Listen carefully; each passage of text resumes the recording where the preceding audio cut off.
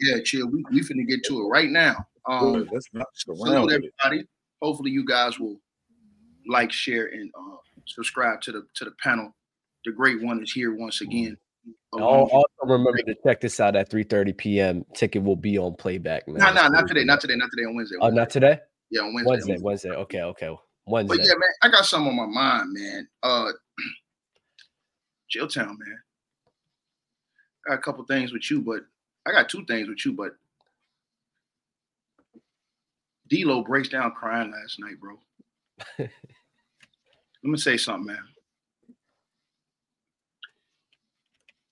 That's the part of the game I don't like when we talk about like playing with guys like LeBron James and stuff like that, bro, because of how much everybody else got to sacrifice. And then if it doesn't go right, they get all the blame.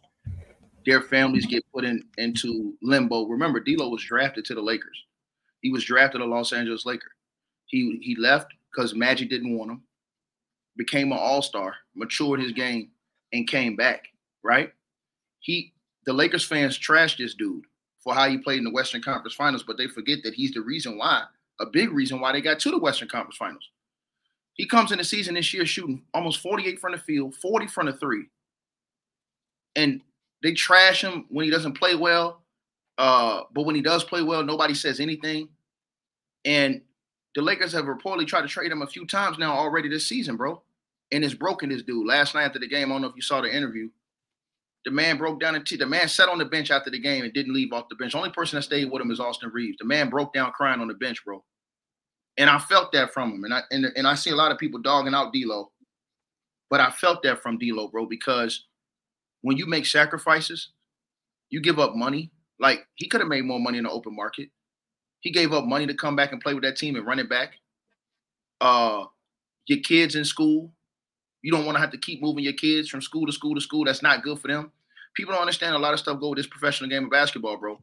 And for your guy, LeBron James, to be dapping these dudes up, acting like we all cool when we know he's trying to trade these guys, bro, I find it utterly disgusting. And I think that it is a sad thing in the NBA now where we don't mainly blame the lead star players no more. Now we blame role players. Ticket, you ain't nothing but a hater. That's all you ever been. That's all you ever will be. This is nonsense. I'm gonna let you go. That's not hate. Yes, it is. Hold on, chill. Hold on. My fault. And the reason why I'm gonna say it's not. The reason why I'm saying it's not hate is because, my brother, it's the truth.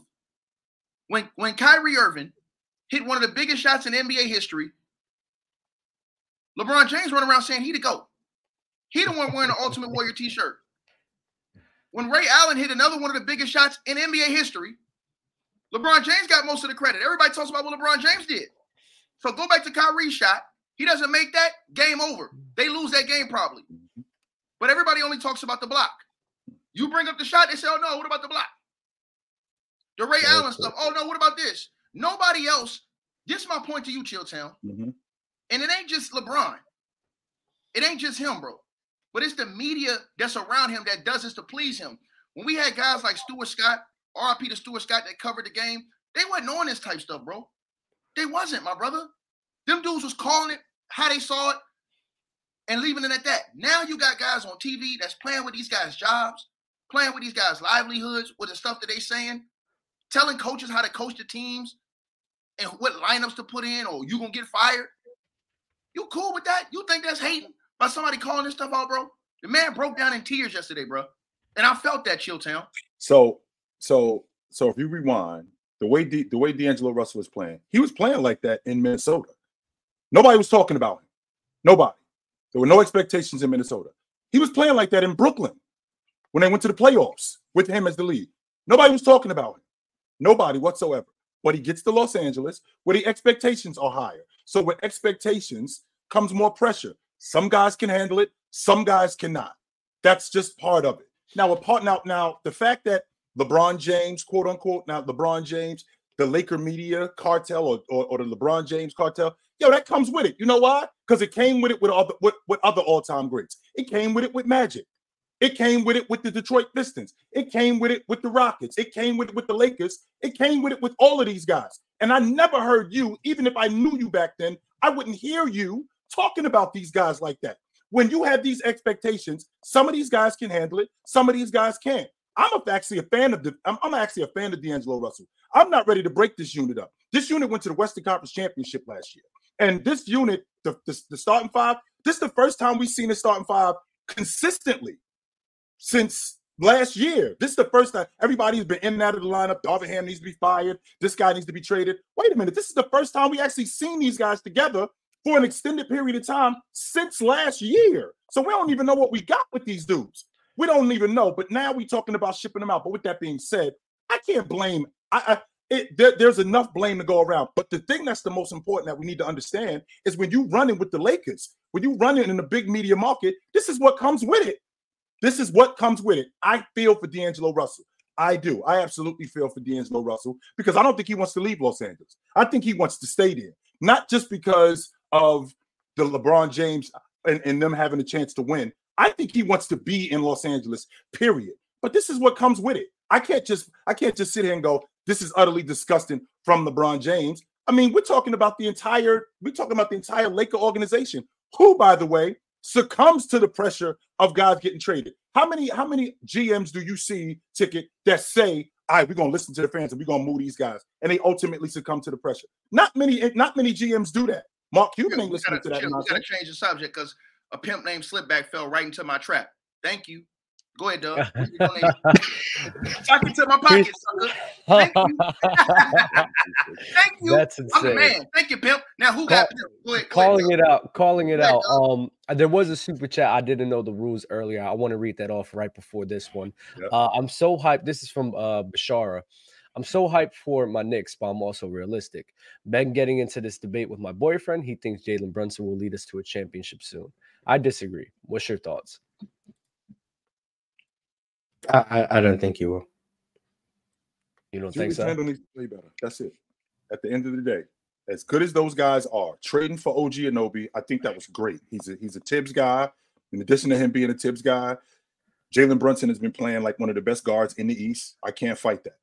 The difference with them winning and losing is one dude. Julius Randle. You got a 24-10 guy on your roster. That production can't go in the tank in the playoffs. He's the reason why they lost to Miami. If he plays better, they beat Miami. Then the Eastern Conference Championship. Now, a lot of times, if you get deep into the playoffs with this Knicks team, you more than likely are not going to have the best player in the series. So if you play against Milwaukee in the East Finals, you're not going to have the best player in the series. If you play against Boston, you're not going to have the best player in the series. If you play Philly, you're not going to have the best player in the series. That doesn't negate that you can't play better. And he got to play better in order for them to have a chance to win. He has to. He's an all-pro. He's an all-star. He has to play better. That's the difference in them winning and losing. Got you. Pimp name Slickback. New topic, fellas. We don't care about tickets. LeBron agenda today. Can we talk about the Nuggets versus Celtics? Clippers come back yesterday. Suns recent moves. Anything else? Let's not do this today. We could talk about the Clippers comeback yesterday. I thought they were about to lose again. None of us care. None of us care about the strippers until the playoff. I don't care. Chilltown don't care. I know Mars don't care. He's a Houston Rockets fan. So pimp named Slipback. You just got pimped. I wish I could say I did, man, but we don't care. We don't care about the strippers. They get stripped down every playoffs. We know what's going to happen. You guys want us to praise butt naked too, Ticket. Butt naked too, Ticket. Not just to your drawers. Butt naked, completely naked. They get stripped down. Embarrassing. You understand what I'm saying? Embarrassing, bro. Go ahead, Mars. What you got? What you got on strippers, Mars? Unbelievable, man. I think the Clippers are good. I think they're a good team. But I do think it does come down to the playoffs. I think we're going to have this reaction about them until they win a playoff series or 2 or 3. And then people are going to change their tune. But it's like when someone's disappointed you all the time, it's like the boy who cried wolf. It's like you don't want to, you've had enough of believing in them and then they let you down. And then they show you they've changed, and then it turns out when you believe in them, they haven't changed. So I think that's how people feel about it. I think that's how people feel about the Clippers right now. Is they look great, but they've looked great before. Is he lying, dog? Oh yeah, I was just saying that on my channel the other day. I swear, like literally the same thing. You know what it is? You got that John right there that you think they're going to change. You think they think they're going to make the right path and make the right choices. Or you got your homie over here that he keep picking the wrong one, and you just like, dang, bro, you going to change or not? And then they just never change, bro. Sure, I can appreciate what I Pimp. I know what you're looking at. Yeah, the Clippers went on a 22-0 run yesterday to end the game. Fantastic. Norman Powell has been playing great off the bench. Russ has been playing great off the bench. Absolutely, no doubt about that. Kawhi Leonard. I think the Clippers have won 20 of their last 24 games since December 1st. Yes, they're rolling. But I want you to remember one thing and one thing only. They have, quote, Kawhi Leonard, Russell Westbrook, James Harden, and Paul George on their crew. Make sure we get that together. These dudes didn't get together for this right here, what we talking about. Mm-hmm. So I don't care about it. They got together. So at the end of the season, we having a parade in Los Angeles. And if that doesn't happen, it goes in this ear and out the other. So I'm not trying to hear it. I want to ask y'all a question. Because, the guy calls himself a pimp named Slipback, but he's literally getting pimped by James Harden. How do James Harden pull the wool over people's eyes, Mars? Every single year, bro. Mars. Every single year since he's existed in the National Basketball Association, bro. We've seen the same thing. Chilltown, Mars, Dub. We've seen him lead the league in scoring. Multiple times. We've seen him win MVP. We've seen him lead the league in wins, total wins in the regular season. We've seen James Harden be first team All-NBA. We've seen James Harden lead teams to playoff Western Conference Finals appearance. But what have we never seen? We've never seen him close the deal. Why? Because he always comes up small in the biggest moments. Slickback wanted to clarify. I'm not a Clippers fan. The point of my super chat was to not hear a LeBron debate. We could talk about the 49ers. We could talk about the Suns. He said anything, but continue, Ticket.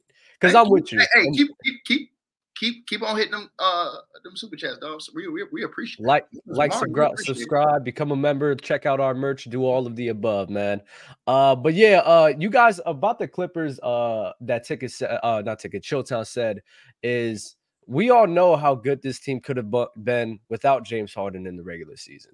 I mean, when Paul George and Kawhi Leonard was out of the lineup, we've seen them numerous times be in playoff contention. They've been in playoff contention for almost a decade now, probably even longer, because if we're going to include the CP3 years, right? So we all know that the Clippers are always going to be a team that's going to battle for that. But this is why it shouldn't be moving a lot of people, because it's not really about that. Is Kawhi Leonard going to be healthy?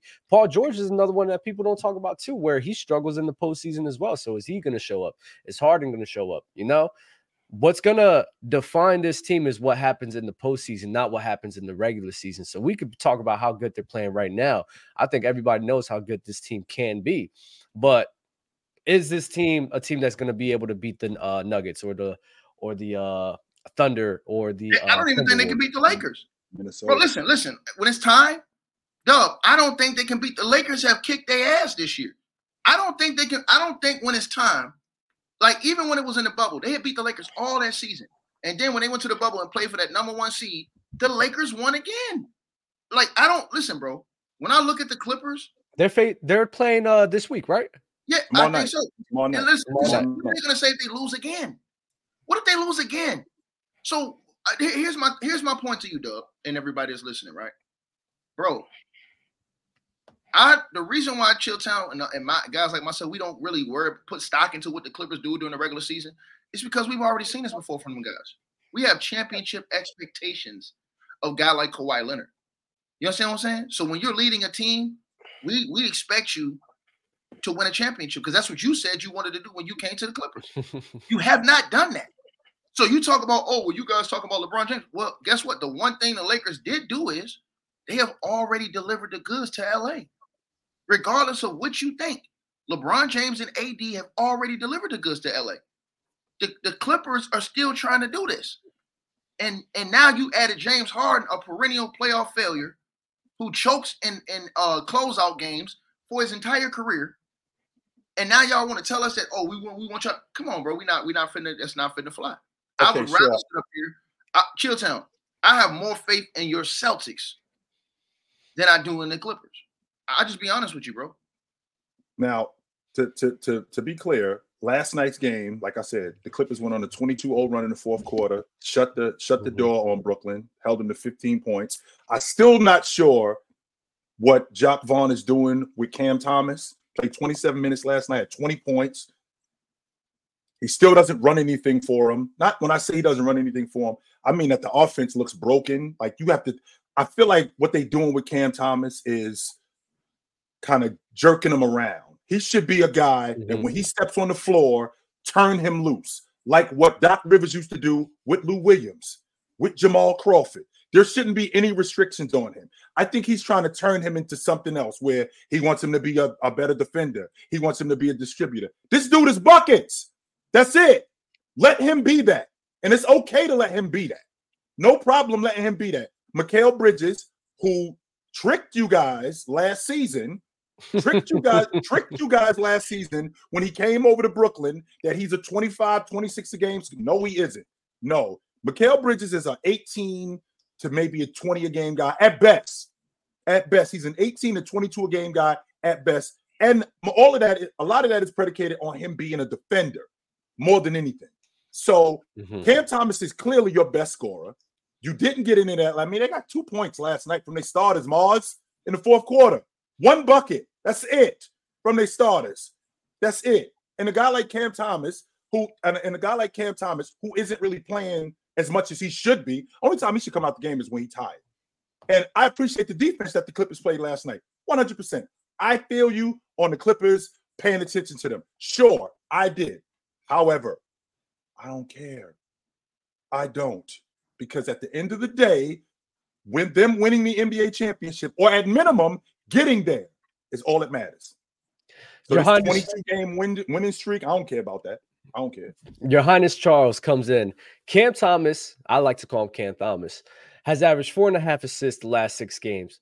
He's improving as a playmaker. His defense has also improved. Jacque Vaughn is a domestic terrorist who has a personal beef against Cam. Just so you know, them 4.5 assists, I don't know if you know this, my man, but that's 1 assist a quarter. You can't get 1 assist in a quarter. He's a bucket getter. The way that coach is, Chill, the way that coach is, bro, I don't respect that dude, bro. Turn him loose. Turn him loose. I don't respect that cat, bro. Turn him loose. Period. I have no respect for that cat, bro. No. Is Cam Thomas still the best scorer for you, Ticket? Say what? Is Cam Thomas, bro? Just because your coach is a blithering idiot, doesn't mean that you ain't that dude. He is that. Cam Thomas. He just showed you against the Lakers the night before. He dropped 30. He got the most 30-point games off the bench because his coach is dumb enough not to start him. I mean, he's dumb enough to. His coach is too stupid to do what he's supposed to do with this guy. Cam Thomas. Listen, it's a lot of guys in the league that don't play defense. What do you do as a coach? You hide him and put guys around him who can. That's what most other teams do when they have scorers who can't play deep. But Jacque Vaughn, again, man, he's a blithering idiot. He is a mid-level tier, lower tier coach. He ain't a horrible coach, but he ain't a good coach. He's in between that, whatever you call that, Mars. Mediocre. He's a mediocre coach. Yeah, bro. And you need to get him out of there, bro. Bro, listen. And a lot of this stuff happens. The guys in the NBA told me this. A lot of this stuff happens like this because teams don't want to pay these guys right now. So when you see Cam Thomas minutes getting yanked around and they're playing with his averages and stuff, they don't want him to be average a certain amount of points to build up to where they got to pay him some money now when he comes a free agent. You know what I'm saying? They kind of want to keep him in a certain box and then kind of be able to control his career and keep him there as long as they can because, we can still pay you more than anybody else want to pay you, but we're not finna pay you what we would have to pay you if you putting up these mega star numbers. Because if Cam Thomas was averaging 26 points a game this year, how much money do you think he's worth at the end of the season? Close to a max deal. See what I'm saying? So, and NBA players have told me that. They say, coaches have done that before. The front office have told him, look, take him out. We don't want to pay him right now. Slow his transition down. Slow his progress down. So we don't have to pay this guy. And it's wrong they did this to him. But that coach, it's not just that move. I watch other moves. It's the same thing I was telling Mars the other day when I was cooking his ass and he thought he was cooking me. Like, bro, it's the same thing with the Pistons. Bro, I like Monty Williams. They fired him after he went to the finals for a reason from Phoenix. He went to the finals, and a year later they fired him. They did the same thing in New Orleans when he took New Orleans to the playoffs after that long drought. They fired Monty Williams. Now he goes to Detroit, and you would think you would see some improvement. It got worse. Well, Ticket, those two things are the same. Those two things are the same. Those two things are different. They're not the same because in Phoenix, first of all, we had new ownership. So they wanted to go in a different direction. It wasn't because Monty Williams couldn't coach. That had nothing to do with it. They wanted to go in a different direction, and they did that. Now, him now being in Detroit, I'm not sure that anybody, I know how you feel about Ime, but I think this is one of those tear it down and then build it back up kind of logics, because this group right here, they're a lot more talented than people giving them credit for. But I think that Monty Williams, they shouldn't be this bad. I ain't gonna argue that. They should not be this bad, but I think that he's tearing it down to build it back up. I don't know what they're doing. I don't believe that shit. I don't believe he has Mars. You said this to Mars last year.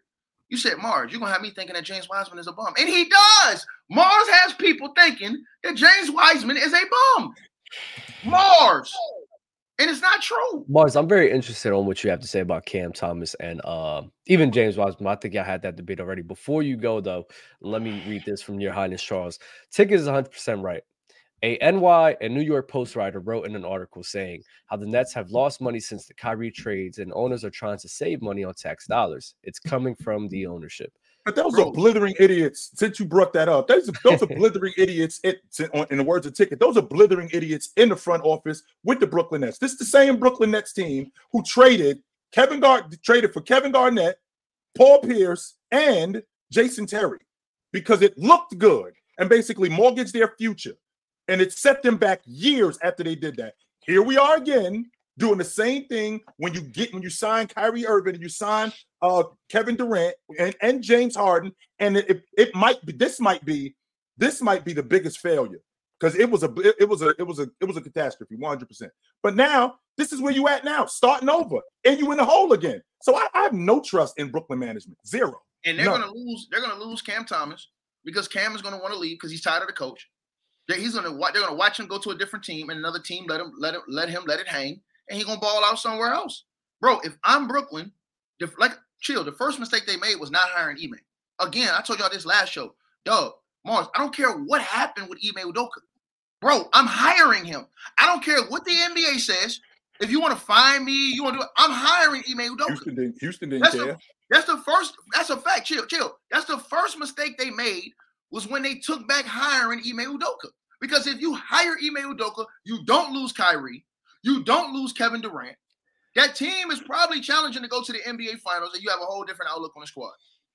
But when they did that, and then you brought Jacques Vaughn and said, okay, this is going to be our new head coach now, you're showing people that, first of all, I'm not going to invest in a coach who I really think is really going to be a very good coach to improve the team. They're basically money cutting on everything, bro. And when you do that, bro, this is what you get. Really, the team has overachieved for most of the part of for the beginning part of the season, but now they're starting to do what Jacques Vaughn teams normally do. Look at the difference when Jacques Vaughn was in Orlando and now. Look. You're not buying it, Mars? What, the Nets? You're not buying it? What he just said? Oh, no, I'm not pushing for Ime to have gone elsewhere, so that's of just course bias. You're not, because he's coaching your team. That's just bias. I'm saying, was I wrong about what I said though, Mars? No, I don't. Well, I think Kyrie would have left because of his beef was with the owners, not the coach. No. What I'm saying, Ime would have resolved that. Ime would have kept him being there would have been the security blanket between him and the management. You think so, Ticket? That was a money issue with Kyrie Irving. Hold on. It was a lot of things. That's hard. I'm telling you what I know, Mars. I'm listening. If Ime Udoka was the head coach, that whole team would have been, everything would have been settled. I could say Ime could have helped it, but I think it was too strong of personal issues between the ownership and Kyrie Irving. Because let's not forget, they were trying to lowball him and they were trying to leave him out to die, basically, when all of those antics came last year. So I think that relationship was dead. I think Ime could help, though. I'm not saying he can't, but that's a long. It was obvious too, Doug. And on top of that, Dub, it was obvious that they didn't want to extend them because if they would have extended them, if they wanted to extend them, nobody's saying you're wrong. We're just saying it's like that's just a long, that's a high road. If they wanted to extend them, even if Ime Udoka was there, I think Marks was over Kyrie Irving. I think he was out. You're not hearing what I'm saying. If he wasn't out on Kyrie Irving, why didn't he offer him a deal? Let me say this to you, bro. I'm listening. Ime's the type of coach, bro. Everybody knows this. When he gets a job, I'm running the asylum with the players I got on his team. I'm controlling the personnel. Case in point, he went to Houston and said James Harden ain't coming. Houston was dead bent on signing James Harden. Ime goes, nope, he ain't coming. I don't want him. He gonna hurt the team. Nope, James Harden, you can't come. They were sold on Harden going back. Harden thought he was going back. I'm going to lead the league in scoring again. I'm going back to H-Town, this, that, and third. Nope, Ime cut it out. You know why? Because Ime is that type of dude. He is a man's man. You understand what I'm saying? That's the same thing. He held it down with Nia Long. You're like, hey, look, nigga, you ain't finna marry me? Hey, I'm finna go do my thing. You know what I'm saying? I'm a man's man. So at the end of the day, if Ime would have got the job with Brooklyn, Ime would have been the blanket between the front office and the players. Ime always would have stood tall and protected the players, and he would have made Kyrie and Kevin Durant feel like they were in a better situation because he would have took the heat as far as from the front office, and then he would have been able to manage and control the players better. When you got dude like Steve Nash who don't have your back, who have the back of the general manager because that's his boy in the front office, bro, that's why the situation went bad. If Ime was there, everything's different. Two Buddy and Mars. I still need you to answer a question. But yo, Ticket, what you said about D'Lo is true. Shams just reported that the Hawks and Lakers are at the 90-yard line with the Murray trade. They're just looking for a third team for D'Lo. Trade coming soon. I know everything I tell y'all is true. Only these clowns over here disagree with me and try to make me seem like I don't know what I'm talking about. Damn. I told y'all I cooked Mars so hard. Pause. I cooked him so bad the other day on the Detroit Pistons that he had to go in the comment section running his mouth, Doug, the man. I did see that actually in the comment section. I was actually running my mouth. He has people thinking that James Wiseman is a bum.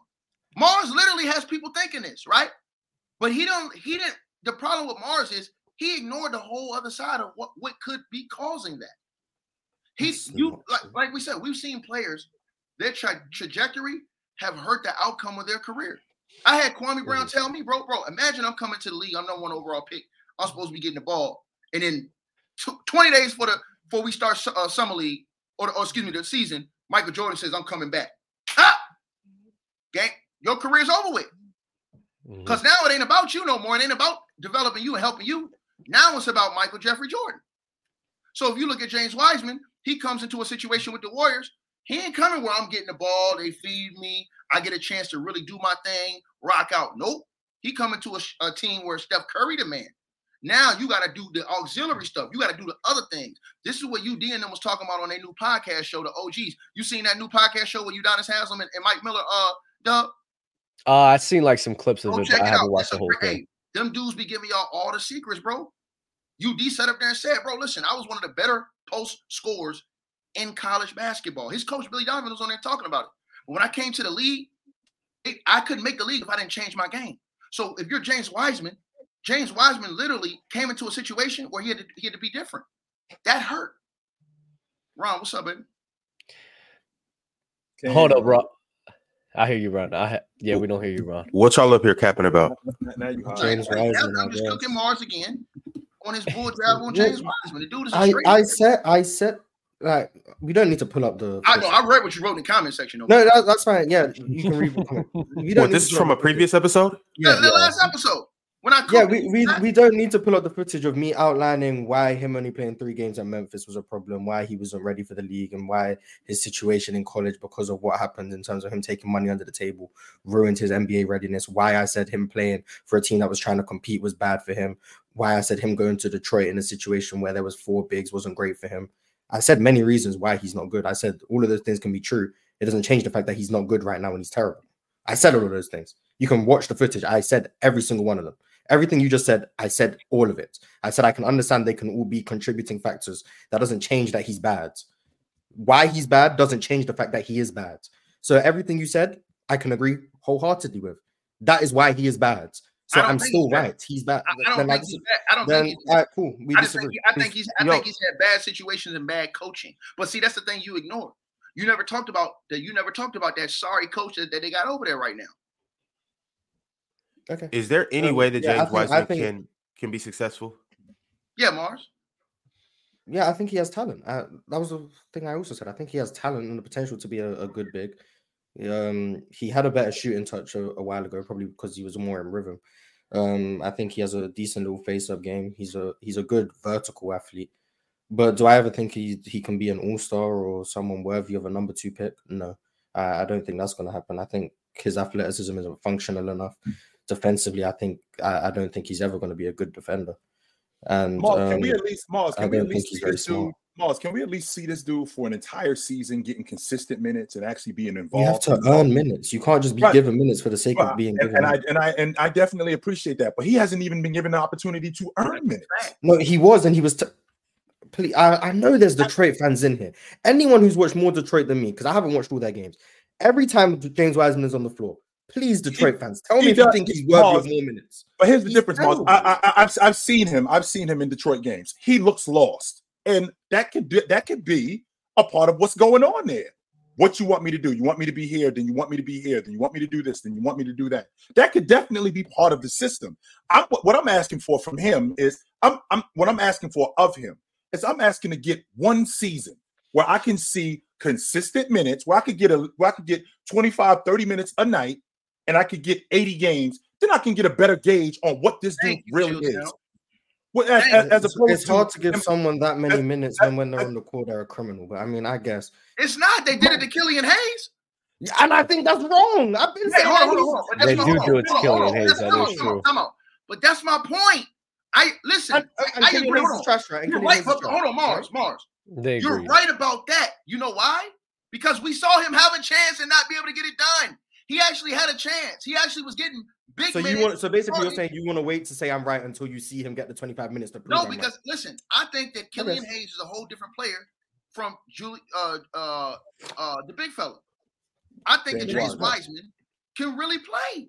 I just think that when you do that, Mars, which is you try to put everything on the onus on him, it seems like, even though you fake like you're gonna pretend like, oh yeah, I knew he wasn't in the most ideal situations. No, keep it real, bro.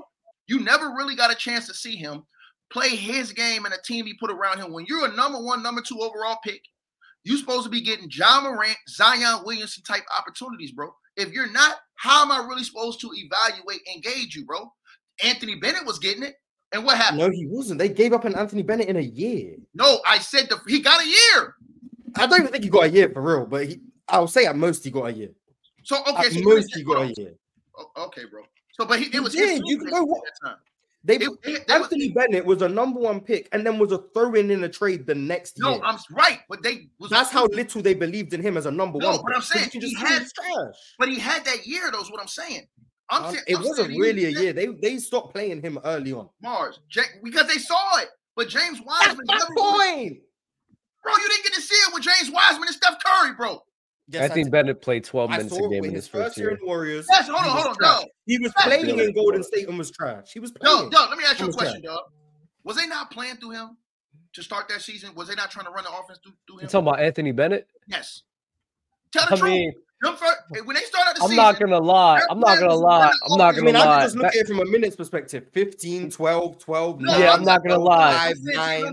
Off of the rough memory, because I didn't watch a lot of Cleveland Cavs games back in 2014 because that crew was terrible. Like it was just a terrible crew. But I don't remember them really feeding into Anthony Bennett like that. They gave up on him within a week. Lord have mercy, man. Y'all ain't finna sit here and do this, bro. James Wiseman's not good. James Wiseman's not good. They gave up on him early because he's not only good. A few I was not watching that Anthony Bennett Cavs team. I'm sorry. I wasn't. Players in NBA history. You don't throw a number 1 pick into a trade in his second year. It's only a few of the top 2 players in the history of the league that we saw go in, not get a real opportunity to get the ball and really beat a man. Darko Milicic, because he was with a great Pistons team. Mm-hmm. Also, Adam Morrison, because he was with a great Lakers team that won 2 championships his first year in the league, coming out of Gonzaga. Right? Kwame Brown, because he was playing Michael Jordan, came back that year. And then James Wiseman, because he came to the league. He wasn't even supposed to be with the Warriors. The only reason why the Warriors got that is because they had injuries. He got hurt the year before, and it was put in that spot. So he wasn't even – he's supposed to be with a real bad team for real, to where if he was with a different team, Chilltown, we ain't even having this conversation. He have a whole different development, bro. Somebody like that. Yo, Ticket. The Warriors came in playing Wiseman. No, Mars is a disgusting individual. He'll come in here and he will tear players down, and he won't even he ain't even being logical about it, bro. But he ain't say one word about sorry ass money. Ticket. I'm waiting for him to tear down Jalen Green. I'm not gonna lie. I'm not being logical for saying James Wiseman's bad. 28 straight games, and he still sit out here marching the same big men out here every night. Come on, bro, make it make sense. Before we move on, I just want to ask you, what does James Wiseman need to do to turn things around and become successful? Get away from them, Nick, man. Get away from them, man. I'm serious though, bro. That makes me mad about Mars, man. That man, Ron. You tell me what other coach in the history of the NBA will lose 28 straight games and still march out the same starting lineup? Come on, bro. He didn't. No, that's not true. He moved Ausar Thompson out the lineup. He added Jaden Ivey. He changed everything with that team. That's and the team's been getting hurt in and out of the lineup the whole year. Out here getting 9 points and 8 rebounds in 30 minutes, and he still was starting the other big boy. What you call Isaiah Stewart. So come on, man, cut it out. Stewart's been hurt during that stretch too, so like that's not true. He went through a stretch where he stopped. He went through a stretch where he stopped giving Marvin Bagley minutes to give James Wiseman more minutes. Isaiah Stewart missed time. Ausar Thompson got moved to the bench. Bogdanovich came back in. Jaden Ivey got put in the starting lineup. Jalen Duren's missed time. That team has been moving in. The team's been changing left and right. To act like he hasn't changed anything is ludicrous, and that only comes from someone who clearly isn't watching the team. That team changes night in, night out. James Wiseman? Clears. It's not even close. I think so. I'm not gonna lie. Yeah, I put my money on that, dub. I put my money on that, dub. What Jalen Duren averaging this season? He's like 12, 13, and like 11, something like that. James Wiseman was averaging that last year with the Pistons, bro, in limited time. So what are we talking about? It's not about the stats. I keep trying to tell you. Now it's not about the stats. But now I've been saying that. I've been saying that the whole time I spoke about James Wiseman. James Wiseman had a better effect on that team last year when he was starting and getting minutes than Duren is this year. They lost 28 straight games, bro. I mean, they didn't lose 28 straight games with James Wiseman starting.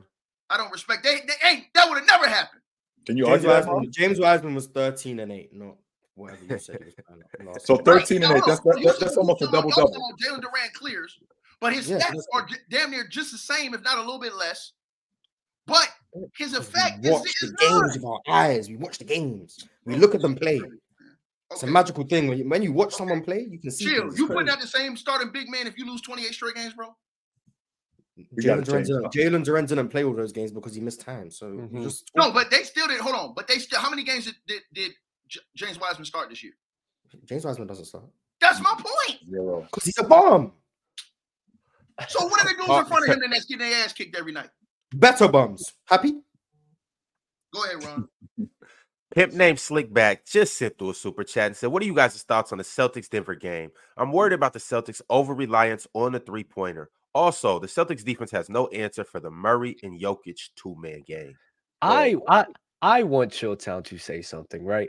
Mainly because I remember me and him on Fluent and Chill when I filled in for Fluent. We had a conversation about Luka and Jason Tatum, and it's so disrespectful, Chill. You're a very disrespectful person, and I'm starting this new channel. We gotta stop letting these old heads live, man. You gotta sit here and get on that. You gotta get off that Jason Tatum train because I have not seen a top 10 player get so much grace being on a great team for years now, and I've not seen a top 10 player not get that much criticism the way JT just gets overlooked year in and year out. It's crazy to me. Yo, Dub, specifically from you. Top people 15. Were killing top 15. Now, people were killing Luka Doncic for missing the playoffs when it wasn't you. I believe you didn't kill him, but people were killing Luka Doncic for missing playoffs when his whole team went through a roster change, right? So I just want to know, Chill. Oh, because I believe you watched the game. I think he was very upset with watching the game with Mars. No, what's your talks about JT, man? Because I'm tired of this JT train hype. I'm really tired of it. I got another one in Real Talk is on it, and I don't like it at all. Well, two things, though. I think that the gap. Remember the gap that I was talking about with Luka and Jason Tatum, where I felt like that it was closing. Well, when he plays the way he's been playing, it's actually widening now. And it's getting further away. Number two, don't concern yourself with the fact that the Boston Celtics, I don't like the way that they shoot threes. That's who they are. That's who they always been. They're a long ball shooting team. It's not like all of a sudden these guys shoot the long ball. And number three, I'm not a Celtic fan. I'm a JT guy. But I can also talk about him when he's not doing what I think he should be doing. So I watched him a couple of nights ago against Denver, and it wasn't good. It wasn't good at all. Let me tell you what I saw. I saw a 2022 NBA Finals Jason Tatum. I saw the dude standing in the corner. I saw the dude with his head down. I saw him shying away from the ball when we got into the meat and potatoes of the game. I saw a dude being disengaged. I saw a dude settling for shots where he could get better looks. I saw a dude not defending like he could or like he should, and not realizing that, yo, B, you are the man on this team. And if you are the man on this team, you got to play like the man on this team. You got to walk like the man on this team. You got to talk like the man on this team. And you're not doing any of that. In fact, what you're doing is you're giving that to somebody else. And if you don't want to be that, then let us know so we can get somebody else. Let us know that. We try to tell you that, but you no. I said that to you. Hold on. I said that to you. Here's the difference. I'm not. Here's the difference. The difference is that I'm not off the train. I'm not off of it. I'm not off of it. I'm not immediately out. I'm not. This is what. How many more examples do you need, bro? This is motivation. Listen, my man. One of the worst teams in the clutch this year. Yes. Hey, hold on, Doug. How many more examples do Chilltown need to see these dudes choke before he said, you know what, he's a choke artist? Let's not forget, especially with this gap with JT and Luka, right? That's a fact. JT was, let's not forget, JT made it to the finals, but he went through a Heat team that was hurt, and he was almost lost to that team right there because he wasn't being consistent. One shot away, At least Luka, he's going up against the Golden State Warriors who won the chip, and he's balling in the postseason almost every single round. This guy JT, a hurt and hobbled Heat team, almost dethroned that team in the East in 2022.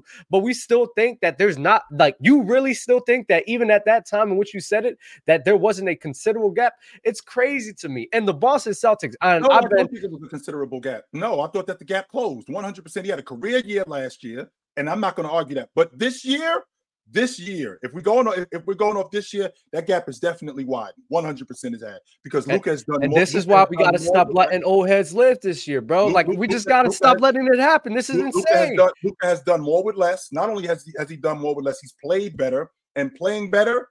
Don't get me wrong. There's a difference between being a better player and playing better. But I think Luka at this time definitely better. I don't even. That's the problem with you though, Chilltown. You're a walking contradiction.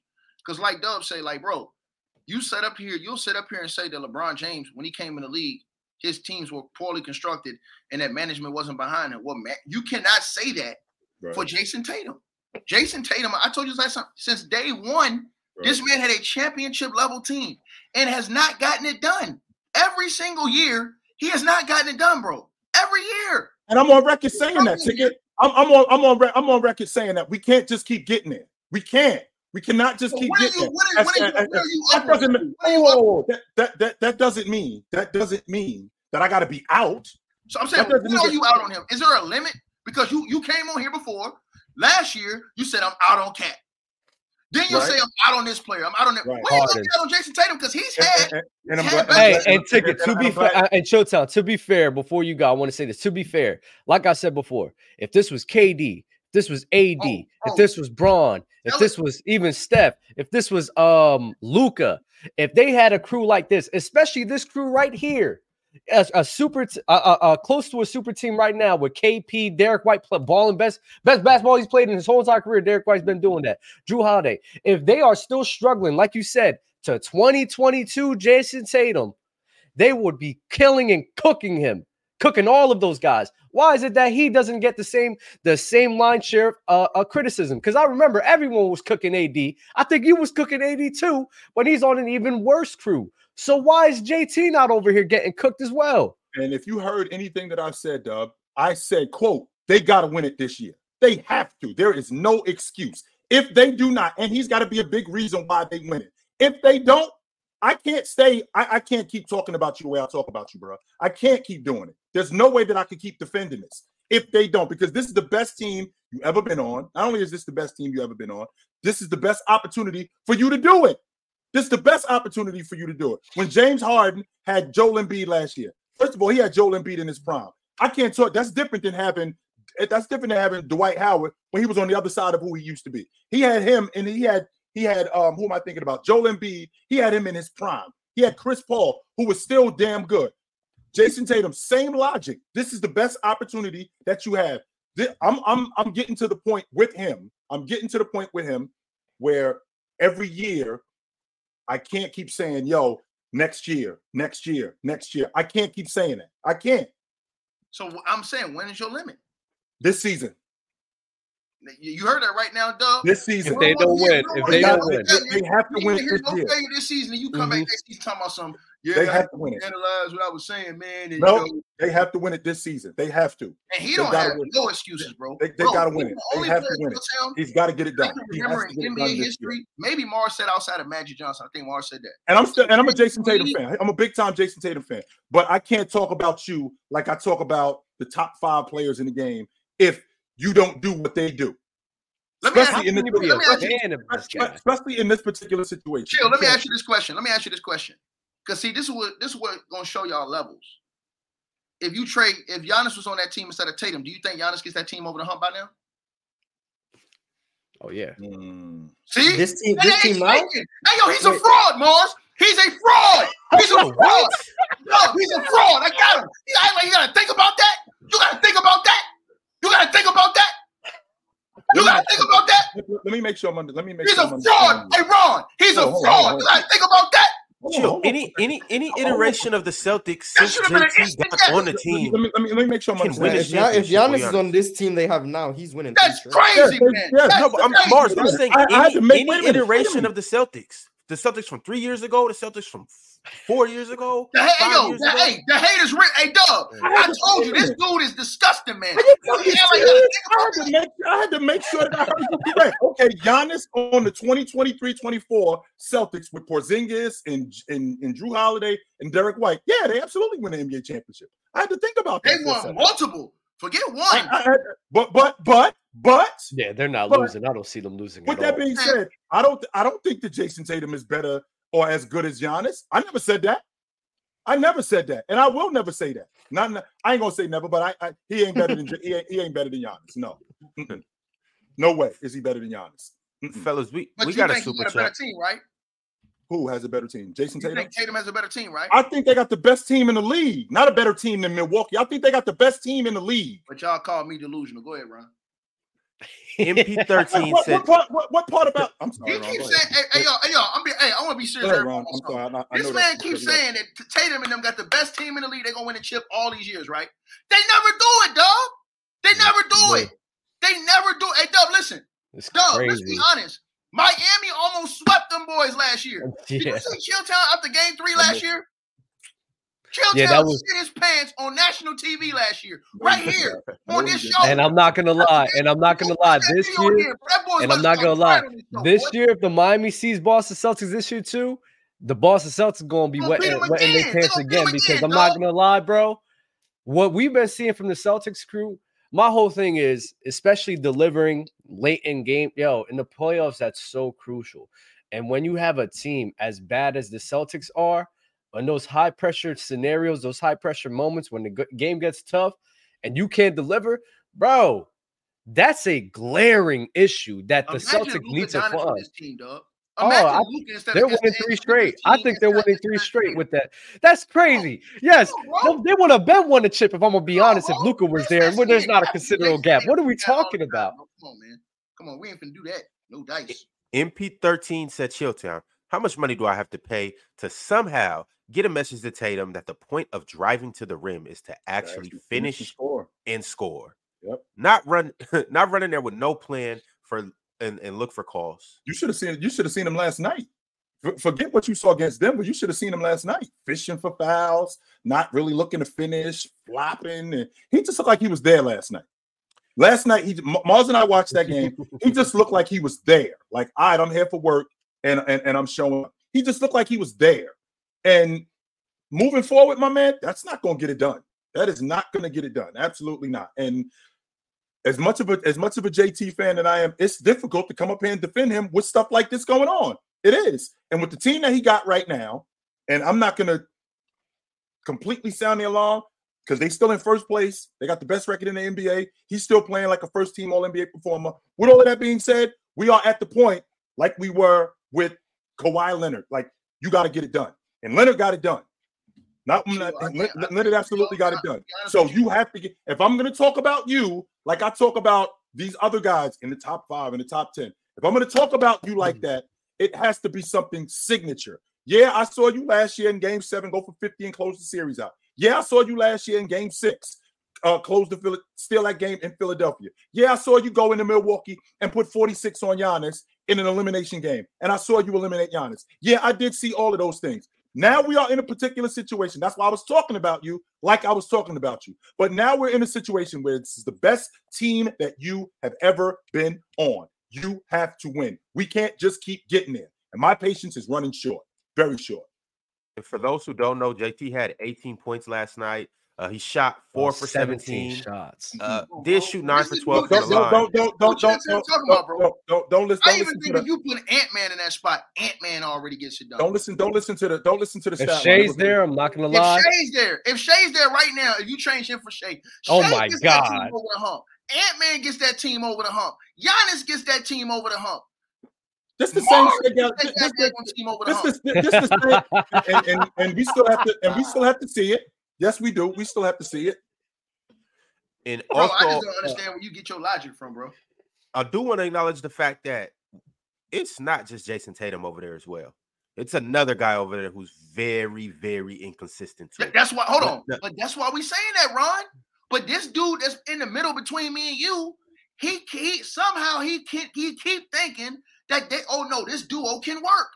I told him Jaylen Brown is not worth $300 million with $300 million in his pocket. He's not. Nobody's worth that.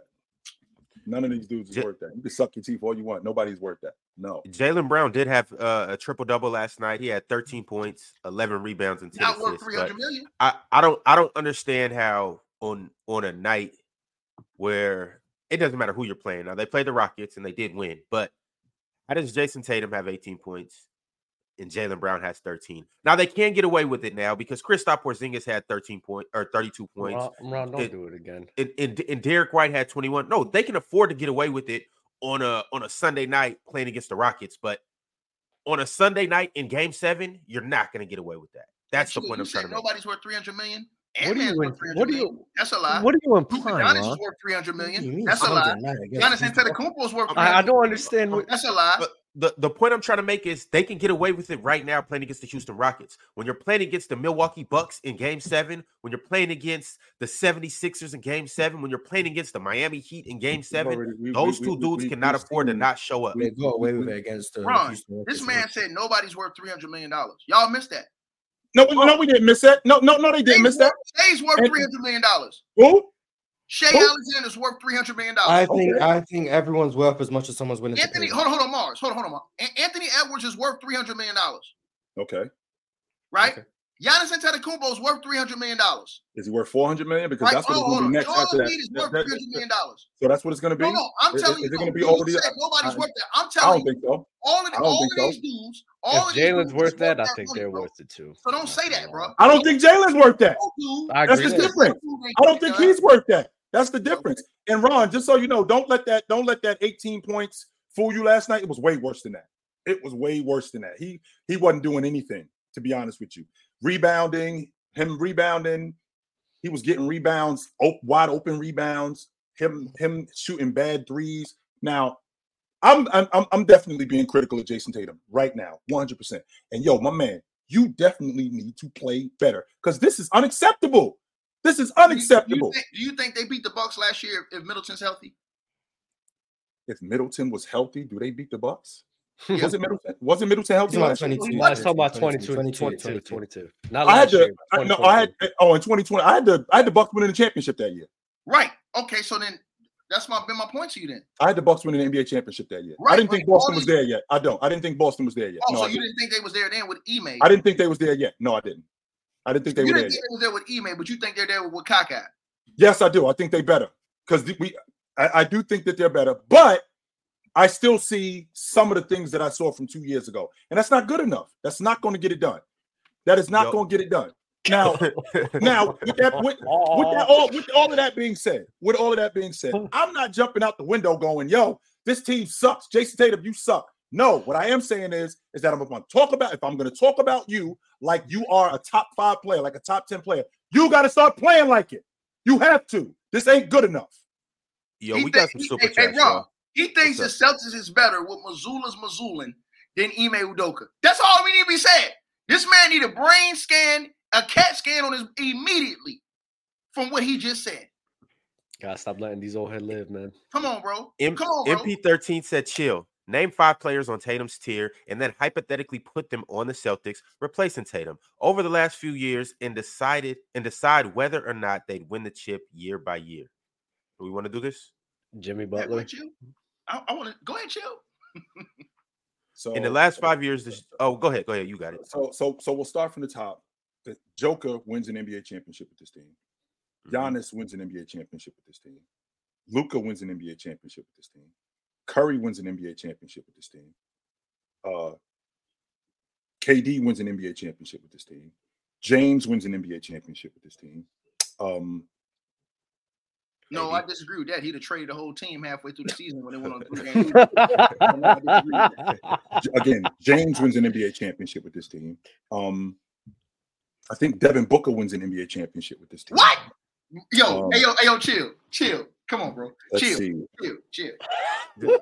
not going to chill. You're not going to do Anthony Davis, I think he wins an NBA championship with this team. Chill. Chill. Jimmy Butler? Come on, bro. Jimmy Butler. I think Buckets wins an NBA championship with this team. Yes, I do. I absolutely do. Hold on for a second. You think Devin Booker? Chill, let me ask you a question. You think Devin Booker is better than Jason Tatum?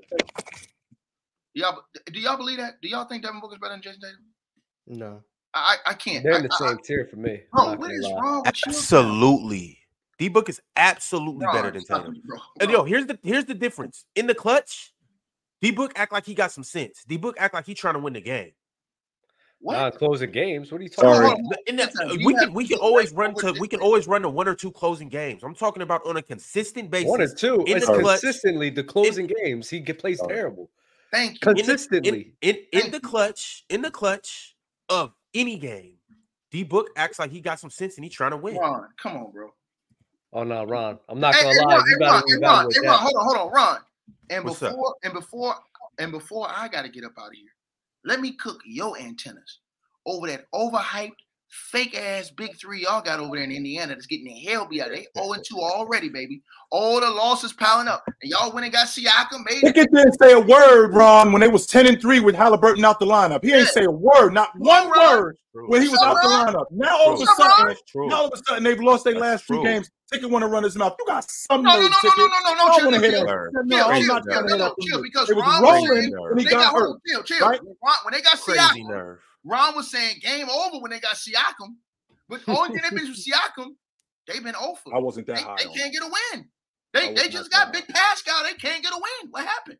Hey, Ticket, you do know Tyrese Halliburton didn't play last night, right? I don't give a damn word yet. You still got Big Pascal and all the other dudes. You do know he didn't play last night, right? You do know it's a transition. No. You do know it's a transition when you do get a player, no matter what the caliber is. Tyrese and Pascal's first game back against the Blazers, and then Indiana going up against the Suns that are actually playing very well right now. Without Tyrese, I mean, we can't use that as a sample of how good they can be. That's 2 games where the first game's back. This is supposed to be the team that Ron and them acting like can challenge the Bucks and all this other stuff. But when little old Hallie is hurt again, they can't. That is a crazy bar, though, Ron. I never said they could challenge the Bucks. You did say that. You're a liar. I never said they will beat the Bucks. You said they could challenge the Bucks. You did say that. I never said they will beat the Bucks. I said they will make it a series just like they beat the Bucks ass all year. And keep in mind, I'm a Bucks guy, but I'm not. I never said they'll beat the Bucks. I never said they'll beat the Sixers. I never said they'll beat the Celtics. But I did say that they will make it a series. That series will go to 6 games. I disagree. I think Pascal's hurt their team. And I ain't saying because he's a bad player. No, I think he's hurt their team because some guys. You hate Hallie so much. You're not hearing me. That no matter who would have went over there. You're missing my point. I'm not saying because of Halliburton. I'm saying because I don't think that's a good fit with him and Miles Turner there. I don't think those two. I don't like that fit together. Even with Hallie on the court, I don't like that fit together. Those 2 guys. Ticket, that's one of the best front courts in the NBA. No, it's not to me. Why not? Because I don't think the fit is correct. I don't think that they play enough off of each other for it to be right. Even with Hallie on the court, I don't see those guys I don't see it mixing and matching correctly. You know what I mean? Let me give you an example. If I'm the Lakers and I have AD and I have Gafford, that's a great mix for me. Because now I got a guy who's playing like Gafford plays and I got a guy who's playing like AD plays. So one guy, washes the hands for the other. With these 2 guys, I don't like the dynamics of because Pascal Siakam and Miles Turner kind of play in the same areas. They kind of play in the same. They kind of like, you know what I'm saying? I don't like that. They kind of need the same space out there on the court. They contradict each other, basically. Yeah, that's what I'm saying. So that's why I said the Chilltown about the Celtics with Tatum and Brown. They both in the same. They both need the same type of space. They both need to operate. They both need that ball in the wing and operate. It's like you got a team with 2 T-Max on it. You can only have one. In that situation, it's not going to work. They're not going to work like Kawhi and Paul George work. They got great chemistry with each other. So it's not going to work like that. That's a different situation. It just sometimes styles make fights. And that team, bro, even with Holly coming back, it's going to be hard because who's going to, like with Miles Turner likes to shoot threes. Pascal likes to shoot threes sometimes. They both like to post up. They both like to operate in the same area. So if you're both in the same area and that paint is clogged up, whatever, how am I going to get space? How am I going to, you know what I'm saying? It's just a whole lot of stuff that I don't like with that team right now. I hear what you're saying. It is a little bit of redundancy. The thing about those two is they could both stretch the floor. And they might not be the best floor spacers, but they can both step out to the 3-point line. But honestly, Miles Turner just got to fall back and let Pascal Siakam be Pascal Siakam. Why he got to fall back? What do you mean? Why you got to fall back? That's Pascal Siakam. Well, all right, dog. He better than Miles Turner. All right, bro. I don't think Miles Turner and Pascal Siakam do the same thing. I think Pascal Siakam is more of a 3-man than they got him playing at the 4. In fact, he's one of the best transition players in the game. And him playing on the wing, I think that's going to help him and Halliburton because Halliburton is one of the best transition guards in the game, especially as a distributor. I think that could work. I don't think it's a needle mover where they now championship contenders because I still think that they fall away. But I think that with Pascal Siakam and Tyrese Halliburton, I do think that works with those two guys. With with Pascal Siakam being more on the wing than playing the power forward. I do think that. And I don't think that they don't clog the paint at all for each other. Let's not act as Miles Turner can be a guy that's going to give you 7, 8. Sometimes against the Blazers, he gave you like 10. He gave you 10 shot attempts, but he made like 6 threes. So like Pascal Siakam and Miles Turner clogging each other's way. Yeah, that's not at all going to happen at all. That's not what he's used to. Miles Turner's also listen what I'm saying to you. Miles Turner's not used to just standing on the 3-point line. He's used to crashing the board. Listen, he's used to crashing the boards too. He's used to. So listen what I'm saying. I ain't talking about just offense. Listen what I'm saying. He is, bro. I'm listening to you. Take it. Keep going. If you watch Miles Turner, when he shoots threes, a lot of his threes will come off pick and pops and stuff like that. He's not just gonna stand out there on the 3-point line, spot up and wait. If you got Siakam in the game, Siakam likes to post up a lot. So now what are you doing? You have to kind of put him at the top of the key or the top of the perimeter on the other side of the court, out on the perimeter. That takes away from what Miles Turner also likes to do, which is crash the boards and rebound, get offensive rebounds, play around the basket. Because Turner don't crash the boards like that. He gets rebounds because he's the big man, but he's not this crazy. He's not this crazy rebounder that's crashing the boards. He all over the offensive boards. He's on the offensive boards. Miles Turner be standing at the 3-point line religiously a lot of the times. Like, what are we talking about? And then it's actually the reverse. He every now and then he gets on the low post, but he definitely pick and pop. He's standing on top of the key at the 3-point line. Bro, he gets a lot of actions like that. What are we talking about? How many rebounds does Miles Turner average, Mars? Like maybe 7 or 8. I know in the month of 7. How many rebounds he averaged, Mars? Like 7 or 8. Yeah, 7. And how many minutes? 27. Thank you. That's great boarding right there. What? You are lying. No, you're lying. You're lying. 7? No. What? What's his 36, Mars? 9. Thank you. That's solid. What? For 36 minutes? No. He should be a double-digit ticket. He should be a double-digit rebounder.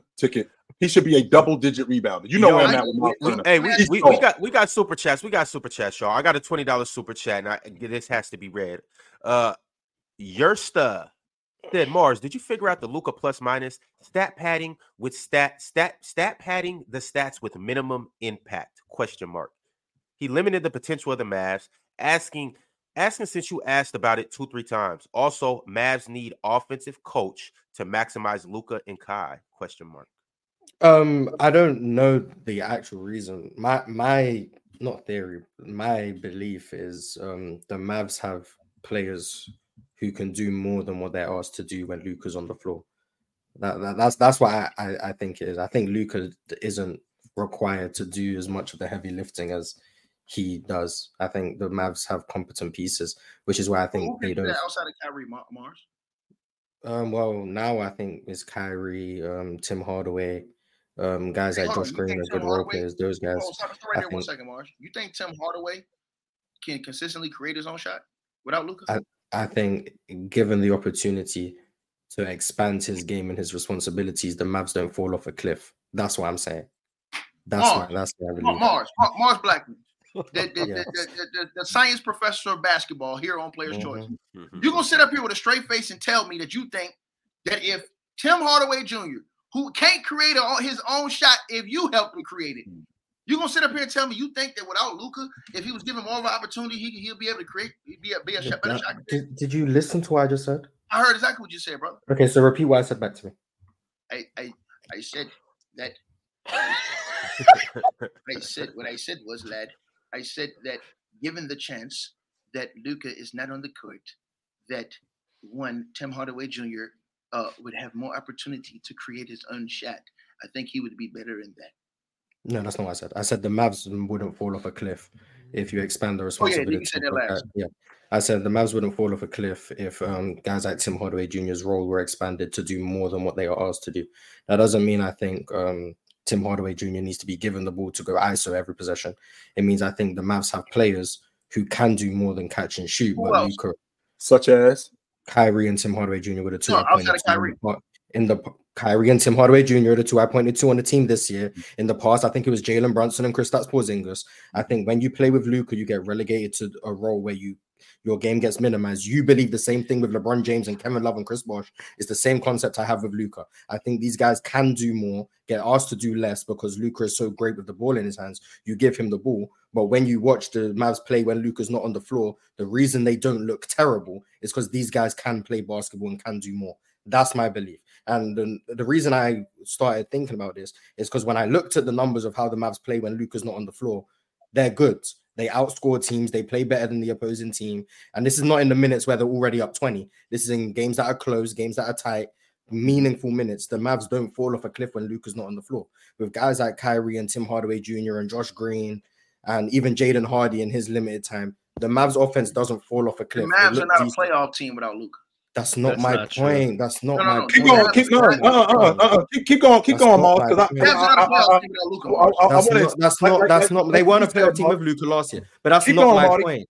My point is Luka is so great with the ball in his hands that you want to give him the ball, but it leads people into a false sense of belief that the Mavs can't do anything without Luka. Do you believe the Mavs are a playoff team without Luka? A playoff team in this West. Probably not. Probably a play. Okay, so hold on. So that's my point. My point is this: outside of Kyrie, Tim Hardaway Jr. ain't creating nothing. He ain't creating nothing but some new Just for Men on his beard to make it look fuller. You're not listening. I'm not saying the Mavs are gonna have playoff success without Luka because clearly they have Luka. No, my point, the point I'm saying is with Luka on the court, if these guys still got their responsibilities expanded, I think the Mavs would be better than they are now. Why he didn't go to New York then when Luka wasn't on the court? So is it? It's not just about Tim Hardaway. Jesus Christ! It's not just about Tim Hardaway Jr. I'm going back in time. I'm going back in time from when they had Porzingis in 2020, when they had Jalen Brunson. Now when they have Kyrie. All I'm saying is the Mavs consistently in Luka's career don't play terribly when Luka's not on the floor. The reason I believe that is because their players are capable of doing more than they get asked to do when Luka's out there with them. Because when you have a player as good as Luka, you put the ball in his hands and it makes sense because he can create good shots for everyone all the time. But the reason this team doesn't just fall off a cliff when he's not out there is because I think these guys can do more. Maybe it is just Kyrie. Maybe I think Kyrie is so great that he can shoulder a larger offensive load. Give all the credit to Kyrie. I don't care if you want to harp on Tim Hardaway Jr. Kyrie can do more, and he shows that he can do more when Luka's not on the floor. Jalen Brunson can do more. He's showing it in New York. He showed it in Dallas when Luka wasn't on the court. When Jalen Brunson was on the team, the Dallas Mavericks were still a good team. When Luka wasn't on the court and Porzingis was on the team, the Dallas Mavericks were still a good team. They were still outscoring teams. Their offense didn't fall off a cliff. Their defense was better. I think these players and these teams can still do more than if you give them the opportunity to do more. That doesn't mean take the ball completely out of Luka's hands. It means, hey, Luka, you have guys who can do other things. Maybe if you work on your catch and shoot spot up game, maybe if you do more without the basketball, maybe if you cut a bit more, maybe if you play in the post more and use that to leverage opportunities for other people. We don't need you to dribble the ball 26 times at the top of the key to create good offense because we have players who can do other things and be better than just catch and shoot guys. I don't think what I'm saying is crazy. Maybe you think it's crazy. I'm just saying I think the team's good. Every game that the Mavs lost, question mark. Every game the Mavs lost without Luka, they got blown out. Has Luka? Case in point, without Luka Doncic, here's the scores of the games and all losses: 118, 108, 139. Excuse me, 118, 110, 122, 96, 108, 94, and 139, 103. Okay, so as I was saying, this isn't about winning games completely without Luka Doncic because Luka is on the team. My whole point is in the time in which Luka isn't on the court, not 48-minute games. You want to go on a 20-game stretch without Luka, you're going to win 11. I'm not saying that. I'm saying when Luka is available and playing, and you have lineups where Luka's not on the floor, these guys can compete and they play decently well. They don't completely struggle without him. Then he comes back on the floor. And all of a sudden, everyone's relegated to be spark shooters and you minimize the responsibility they have, where I think they can still expand that game and that will raise the ceiling of the team. There's no teams that ever win with a guy who's asked to do as much as Luka Doncic is asked to do. See, it happened with James Harden. It happened with LeBron his first time around in Cleveland. No one wins when you have someone doing so much for a team's offense. It's never worked. I don't think it's going to work with Luka Doncic. I don't think it was going to work with James Harden. James Harden's the closest I've seen it happen because he forced that Warriors team to 7 games. And that was when you had Chris Paul who was able to do more, and especially when James Harden wasn't on the floor. So I think this is a better recipe to not win, but it's great floor raising. It's great for a team that wants to make the playoffs. But if you want to win a championship, you have to trust your teammates to do more. I think that's all I'm saying. That's literally all I'm saying. Mars says Luka tricked us. I don't think that's crazy. Mars says Luka tricked us into thinking that these guys aren't as good as they really are. I don't think Luka tricked y'all. I think this is just what happens when someone. I just don't think people are paying attention, mainly because if we go back a couple years ago, I remember there being the same stretch where people was like, "Oh yeah, take this guy off, take Luka off the Mavs. You know they're not the playoff team." Luka got hurt in the regular season. They were still winning games and performing quite well against the Utah Jazz. When Luka's not playing, they're still winning games in the postseason. So my whole thing is, and this is not a way to, because I'm very high on Luka Doncic. This is not a way to diminish Luka and what he could bring. But let's not act as if the Dallas Mavericks are this trash team that can't play basketball without him. Because I believe right now they're like 3-3 without Luka Doncic this year. It's 3-4. They're 3-4. They're 3-4 without Luka Doncic this year. Not terrible. Not terrible. Yeah, it's not ridiculous. They blew out Portland. They beat terrible. It's a 7-game sample size. Right. It's if they were 4-3, we're going to say that's winning. The whole point is the Dallas Mavericks has good pieces around that crew. Let's not act as if Luka Doncic, like when Ticket says this team is not a playoff team, I think they're competing for the playoffs, but maybe they won't make it. But they're definitely a good enough team to be able to make that 7 to 8 seed spot. Yo, I don't want to get into a hypothetical debate about Luka not being there and whether they're a playoff team because Luka is there. What I do want to say, though, is this is the reason why, and I got to keep my logic consistent. This is why I say free DeJounte. I got to say the same thing about free Kyrie because I hate to see a good talent get relegated to a lesser role than they deserve. We all know what Kyrie brings to the table. That's not a sacrifice, Ron. That's not a sacrifice, Ron. To what avail, Chill? To winning. That's what it is. To winning. That's what the sacrifice for. Ron, when has Kyrie ever been a number one guy, Ron? When? It's not about him being a number one. But he's been a great number two. One of the better number. He's been one of the better number twos that we've seen over the last 10 years. I'm saying, what is he being delegated to with Luka? What do you mean? What do you see Kyrie's numbers when Luka's there and when he's not there? Hold on, but that's because Kyrie don't be out there missing shots. That ain't because Luka. A lot of them nights Kyrie be going 5 or 17 from the field. It's about rhythm. We understand the concept of rhythm, right? Yes, we do. Kyrie's rhythm and how he gets his shots is very different when Luka's on the floor than when he's not. I'm not saying that explains 5 or 17, but it explains why he has to play different. Was that different than when he played with LeBron James in his prime? Yes. If you look at how he got his shots when he played with LeBron to how he gets his shots when he plays with Kyrie, is different. Yes, it's different. And LeBron was different. LeBron was just as ball dominant. No, he wasn't. LeBron gave the ball actually more to Kyrie. He wasn't. Kyrie was taking more shots than LeBron James actually. LeBron was just as ball dominant. No, he wasn't. That's just not true. Look up LeBron's usage those years. Usage rate isn't about ball dominance. It's different. It's different. Bron let all his teammates rock. Bron's never had a teammate that he doesn't let rock. Bron will give you the ball. Especially if you can rock. If you can rock, he absolutely is doing that. And Tamar. Luka didn't let Jalen Brunson rock? No, Luka but whoa. Luka and Jalen Brunson played together. Was Jalen Brunson rocking and rolling? Did he have a block rocking and rolling? They Jalen Brunson kind of just rocked himself. They shared the ball. Hold on. You didn't even know Jalen Brunson was really like that. You ain't even know he was like that until you seen him in the playoffs. And that's because Luka was out the lineup. You didn't know he was that nice. Just so you know, just so I can point out the lie, because Ticket doesn't know this, and I don't blame him for not knowing this. I just had to look it up. 2017 Cavs, Kyrie Irving had a larger time of possession on average than LeBron James. Usage rate isn't about how much you have the ball. That's why you're using stats you don't understand. Usage rate isn't about how much you have the ball. You don't know what usage rate is, so you use it to act like it's how much you have the ball. That's not what it is. How much someone has the ball.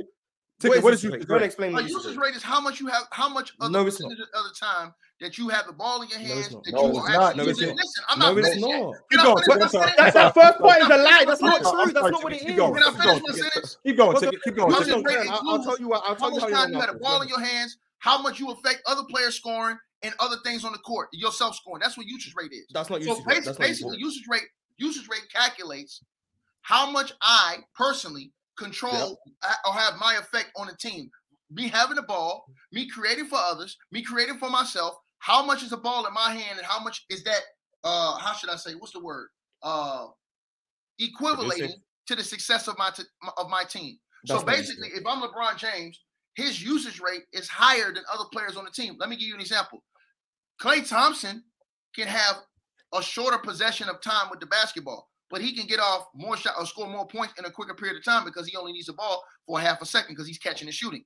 But a guy like Steph Curry, who may pound the ball more, his usage rate might be higher, even though Klay might have shot more shots that game. That's the explanation of usage rate. That's not what usage rate is. That's not. Maybe that's your definition, but that's not what usage rate is. What's your definition of usage rate? No, not my definition. The NBA definition. The person who made the usage rate stat. This is what usage rate is. It's a percentage of the team's possessions that ends with your direct contribution. So whether that's a field goal attempt, if you draw a foul, that's what I just said. No, that's not. You said how much he has the ball. Block. No, usage. I said how much he affects the. No, this is the best way I can explain usage rate, because only one person gets given usage for a possession. So if the whole team touches the ball, only one person will get usage for that possession. So we all watched James Harden in Houston, right? We watched him dribble the ball. Yeah, I'm going to explain it perfectly. That's the right definition, not what you said. So I'm going to explain. Everyone watched James Harden when he was in Houston, right? Everyone watched it. Dribble top of the key, isolate. He'll throw a lob to Capella. He'll throw a corner pass to PJ Tucker, whatever. If James Harden dribbles the ball for 22 seconds, the whole possession, 22 seconds, and then hits PJ Tucker in the corner, and PJ Tucker takes the shot, PJ Tucker gets all the usage for that possession. That's how usage rate works. Whoever takes the shot, whoever ends the possession, gets the usage rate. So PJ Tucker can stand there for 22 seconds like this. 22 seconds. Then he'll shoot 100% usage. That's how usage rate works. A percentage of a team's possessions that ends with your contribution. That's what it is. You end the possession directly, whether you draw a foul, whether you take a shot, whether you commit a turnover. That's a the lie. only way you get usage. That's a lie, Ron. NBA.com usage rate right here. Put me on the big screen, Ron. The percentage of a team's play. That is a lie. You want it? You got it. That is a lie. Hold on. That is a lie. Usage rate. Go to NBA.com, y'all. NBA.com. Used by a player when on the floor. Usage rate is a key stat for fantasy basketball.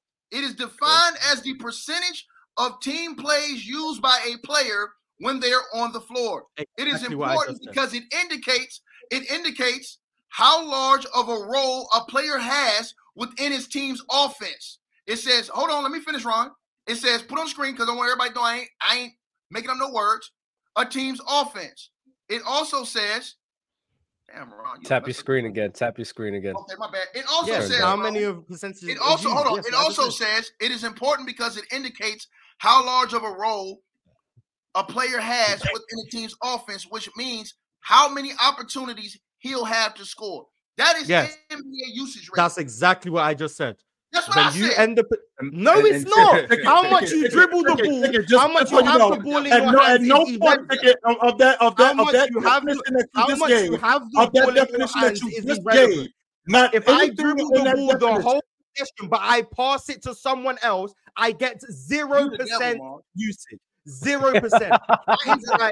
That is why Tyrese Halliburton's usage rate isn't one of the highest in the league, despite the fact his time of possession is one of the highest in the league. This boy got time of possession is how much you have the ball in your hands. That's he what said everything I said in a different way. But he made No, it it's not. that boy sad. Man. Usage rate is so ticket. He's saying usage rate is measured differently, right? So you can have this is why time of possession is more crucial here because Tyrese Halliburton's a good example. Tyrese has the ball a lot. His usage rate isn't high because the possession, it doesn't always end with him taking that last shot. The way it's measured is whoever takes that last shot gets that credit for that usage. So LeBron back in 2017, even though his usage rate was higher, that's mainly because a lot of the possessions ended with him while Kyrie Irving had the ball more than LeBron James, though. That's what I said. No, it's not. Ticket. Passing the ball has nothing to do with usage other than turnovers. Mars, y'all, this is ridiculous. Y'all and Chilltown, y'all going straight to hell, man. This is ridiculous, man. Yeah, Ticket, that's crazy. They up here twisting your words up. That's not what he said. He doesn't know what usage rate is. I just said that, bro. No, you I heard you, Ticket. Ticket, I heard you. Mars, hold on. You gonna sit up here with a straight face saying say that?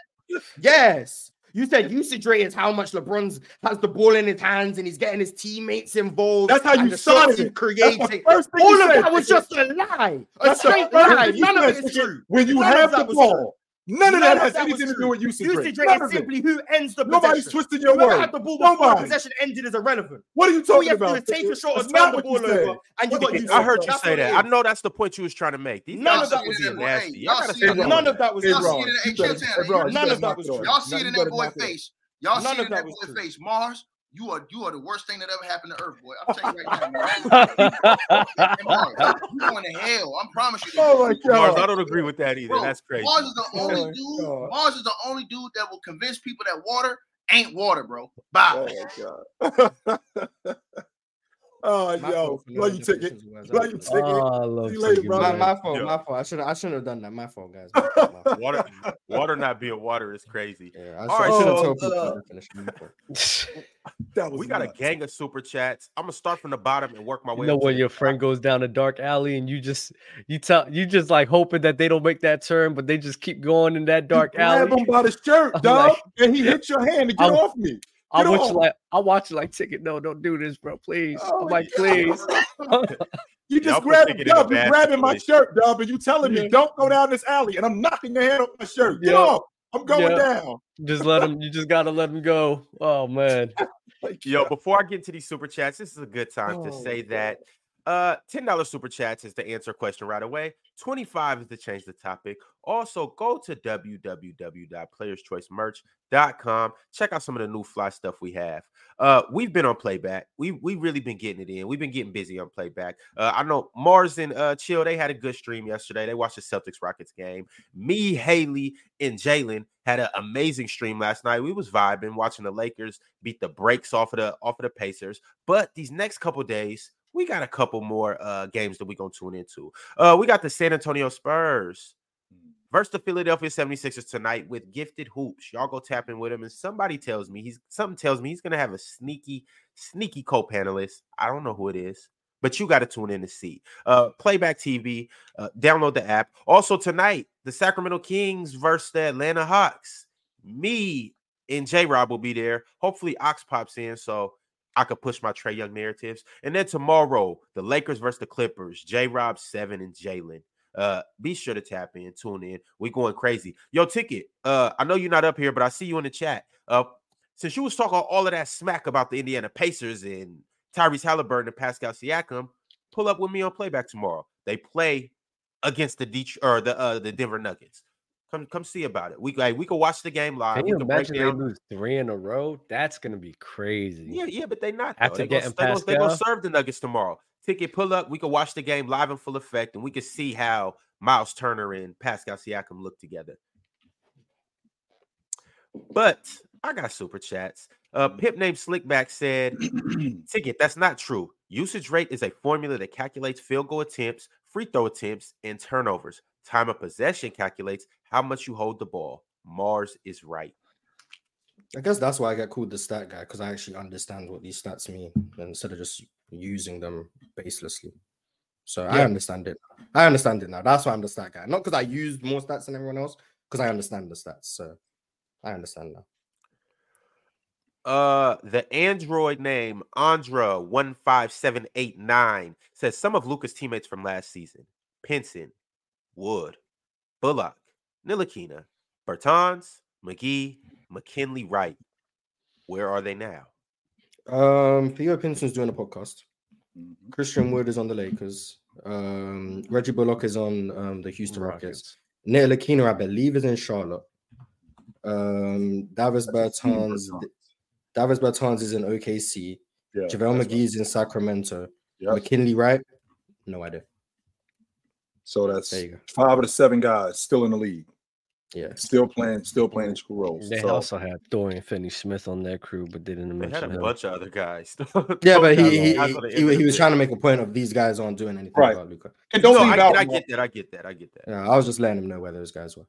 And I don't want to leave out, Mars, that Tim Hardaway, even though I don't think he's much of a shot creator, I mean, them 3 games that Luka was out the lineup, he was 32 a game.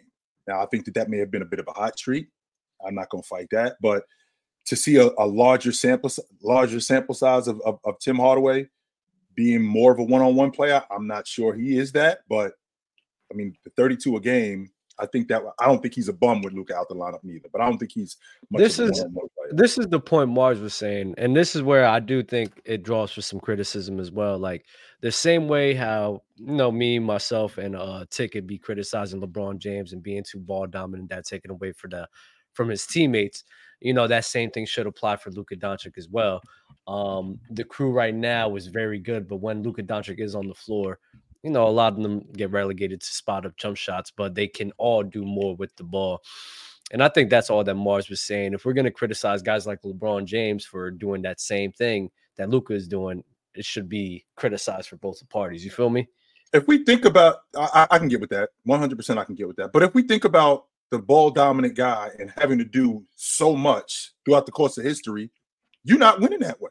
That's why they implemented the triangle offense with Jordan. That's why James, when he went to Miami, you have to do different things.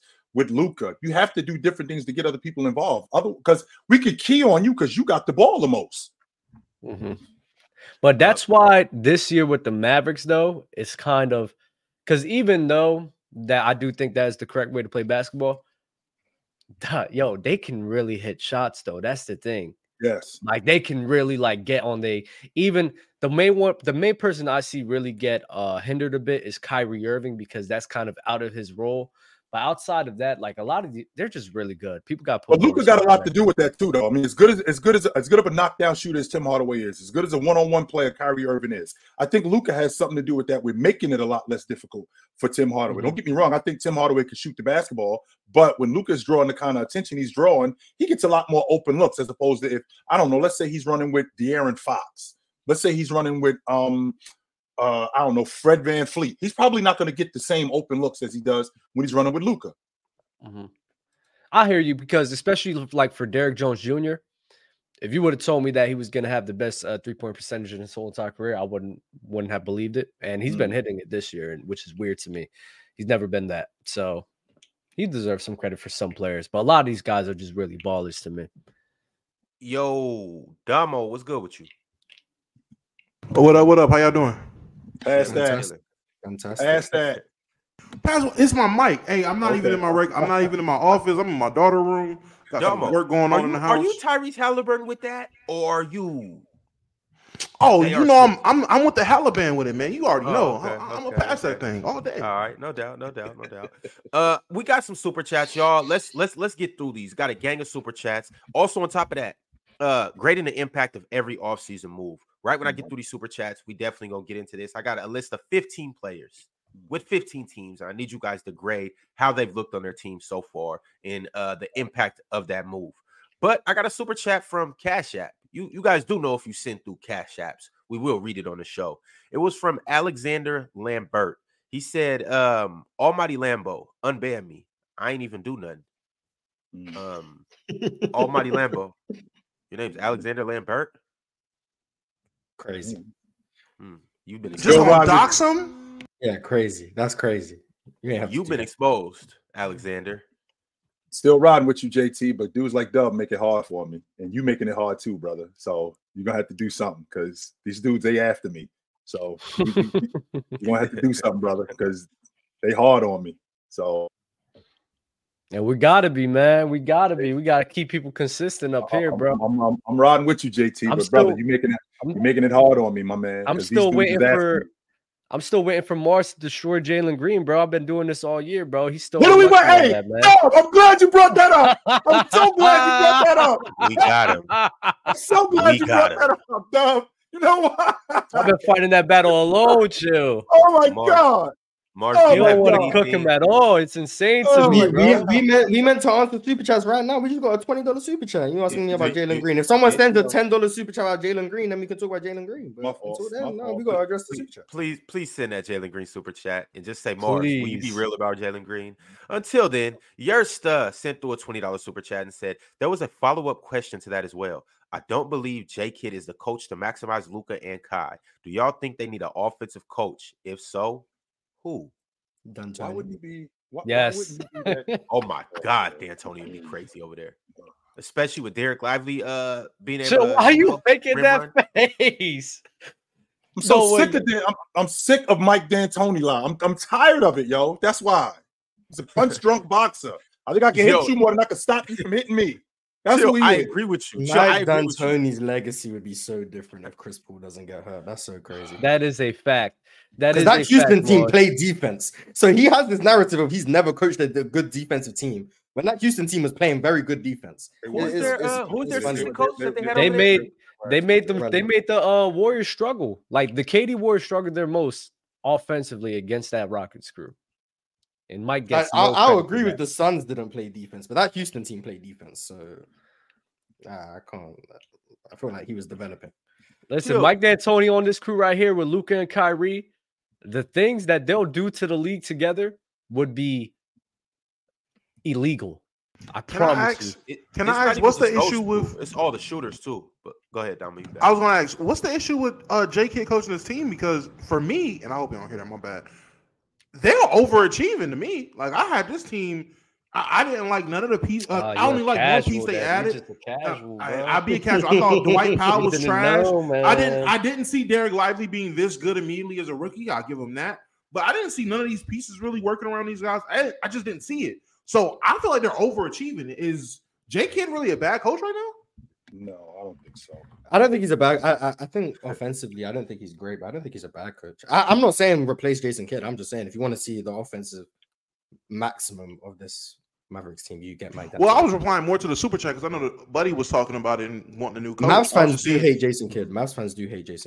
I think some of the lineups being he's not. It's like this, Damo. He's not terrible, but he's not great. He's like on that like above average, like slightly above average from mid.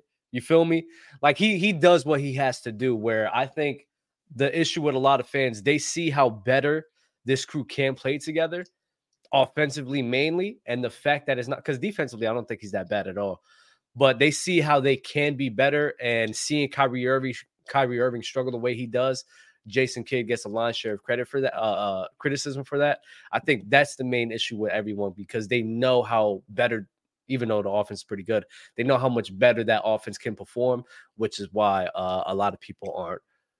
They don't like it as much with Jason Kidd. When you got a top 3 to top 5 player in the league, people expect your offense to be one of the best in the league. When you got one of the best offensive players in the league, they expect your team to be better offensively. They expect you to play faster. I think the Dallas Mavericks, I think they're in the bottom 10 in the league in pace. Why don't they play fast? Is that not true?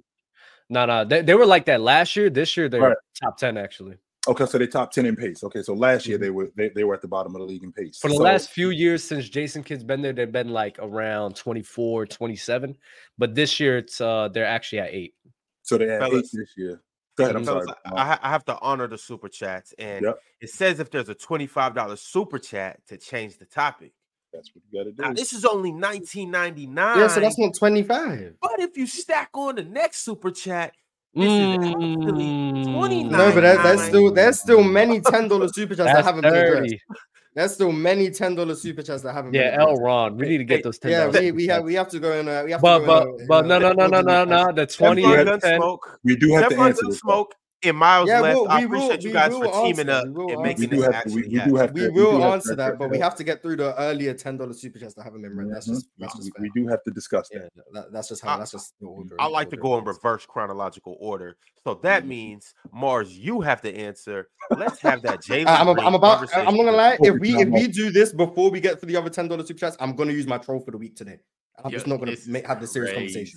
So either we can That's go chronologically, disgusting, Mars. either we can There's no respect the way. people who paid their $10 earlier. I want go you in to that cook. order. No, I Mars want was you to different. cook You're gonna today. get a troll answer. Focus, Ron. Focus, So Ron. I'm just letting you guys One, know. I like one, it, just letting you Mars. guys three, know. four, Mars, I five. like the play. One, I'm two, just three, letting four, you guys five, know. Ron. So Not if you want five, a four, serious three, two, answer, one. we read the earlier $10 super chats because they sent it earlier. Or you're gonna get a troll answer if you want to go in the wrong Focus, order. Ron. One, Yeah, two, it's three, a- 4, 5. Not But 5, 4, 3, y'all 2, think 1. about Ron. this though. Focus. We could get the No. troll answer out the way at No, 9:38 no. a.m. It's not Pacific going to time on stop. Monday. No, it's not going So to he's stop. trolling Once us the saying he once gonna the stop troll trolling. I'm door trying to get opens- the people who sent their $10 once super the chats troll door opens, their you money's can't worth close because it was it. meant So to be right focus, now, Ron. and some of these All super right, chats all have been sent for over an hour. So I think they deserve their Let's get to it. Yeah, I think there you go. Nev Rop 4202 said if JT stops falling in love with the pull-up three, the Celtics would improve further. Is Mazzulla the issue? He did say before the season started that he was going to shoot more threes. And I actually don't mind Jason Tatum shooting the long ball. I just don't like him shooting the long ball 12, 14 times. I don't like him shooting the long ball when he's letting guys off the hook, step back threes at the end of the shot clock and stuff like that. That's the issue that I'm having. Would that be coaching? I also think that it has a lot to do with my game too, because even though we might play where we shoot the long ball, I don't have to do that. I do not have to do that. I can do other stuff in order to be effective. And he's effective in the mid-range. He's effective in the post. He's actually shooting double the shots this year in the post than he was last year. So he's effective in those areas. He's just got to be a better shot creator. I'm not shot creator, shot taker. He can't just stand behind a long ball line because I got the ball and I got somebody in front of me that I'm going to sidestep or I'm going to step back three. No. I would say I am going to I think Mazzulla does deserve some credit because I think Jason Tatum is a guy that's definitely willing to listen to what the coach is telling him to do, and he's not just going to be out there to do his own thing. And when you have a coach that does support and advocate for pulling up this many threes, you know, that player in Jason Tatum is going to follow suit. So I do think if it was a coach that sat here and wanted to be more calm, wanted to work more inside out, JT would definitely follow that, right? So I'm definitely going to give some criticism for Joe Mazzulla as well, because he is definitely advocating for that style of play. Stunner with the super chat says Suns are on a 5-game winning streak with the big three. KD had 40 with no free throws. Which facts, yo. I wanted to wait for that, bro. I was waiting for that one too, bro. I wanted to wait after the J. Y'all gotta start putting respect on these Suns, bro. I keep telling y'all, bro. Let me finish this right quick. My bad. KD had 40 with no free throws last night, and Book and Bill had 26 and 25. Can we talk about it? Like Ox said, let them build chemistry. If this crew is healthy, right? If this crew is healthy and they sat here and it seems like they're getting healthy now, it seems like they're figuring things out. KD was over here, and this is why KD don't get too much respect. KD was over here with this crew being hurt and in and out of the lineup. This guy was been playing the most games of that whole entire big three there, going through complete roster change because of the injuries, and he's still been able to sit here and keep that crew at bay to now. What they're like, how many games are they away from like third seed, Mars? Like 5? They're 24 and 18, I think. So yeah, they're tied with Dallas. They're one game behind the Pels. They're one game behind the Pels in fifth seed. So yeah, they're definitely, that stock is rising. KD's playing at a crazy level right now. Devin Booker and Bradley Beal seems like Devin Booker's been balling too. Bradley Beal seems like he's getting more healthy. So I'm telling y'all, nobody wants to see this Suns crew in the playoffs. Not one single person, bro. Not one single person. They took the champs to 6 games with just KD and Devin Booker. What do you think is gonna happen when you got Bradley Beal out there and other guys that need to be respected, like Grayson Allen and Eric Gordon? Eric Gordon doesn't get enough love too. Eric Gordon's been hooping too. And a better coach. Nah, but Grayson Allen, we for sure need to be talking about Grayson Allen. Dude's shooting 48% from 3. And he's not shooting just 1 3 a game. He's not playing spot minutes. Grayson Allen he's been starting. And he's shooting 40. He's the only person shooting 50, 40, 90 this year. And he's shooting 48% from 3. Like we need to up the, and he plays defense. We need to up the respect on his name to the fullest because it's like, dude could very well be, other than obviously Steph and some other names, he could very well be the best shooter in the NBA right now. Stats wise, but stats. This season he's shooting like the best shooter in the NBA. Not today, Ron. Please. Why is he not? Yo, Dub, he's shooting. Let's give Grayson Allen his credit without lying. He's shooting 48% from three, and he's shooting the ball. I'm saying like he's not shooting 1-3 a game. Ron, good for him, man. Good for him. Listen, shout out to Grayson Allen. I don't give too much credit to dirty players, so it is what it is with him. I'm gonna be honest though. When it comes to the Suns, I mean, yes, it is good to see them playing good basketball. I like seeing them healthy. I have Bradley Beal on fantasy, so I love to see BB do his work. I love to see him get his points off. Yeah, shout out Bradley. But I'm not gonna hold you. Call it bias, call it what you want, call it unfair. I don't care what they do in the regular season. You see, this team was put together. This was not a regular season team. When they got together, I said it. They did all this to lose in the second round. Prove me wrong.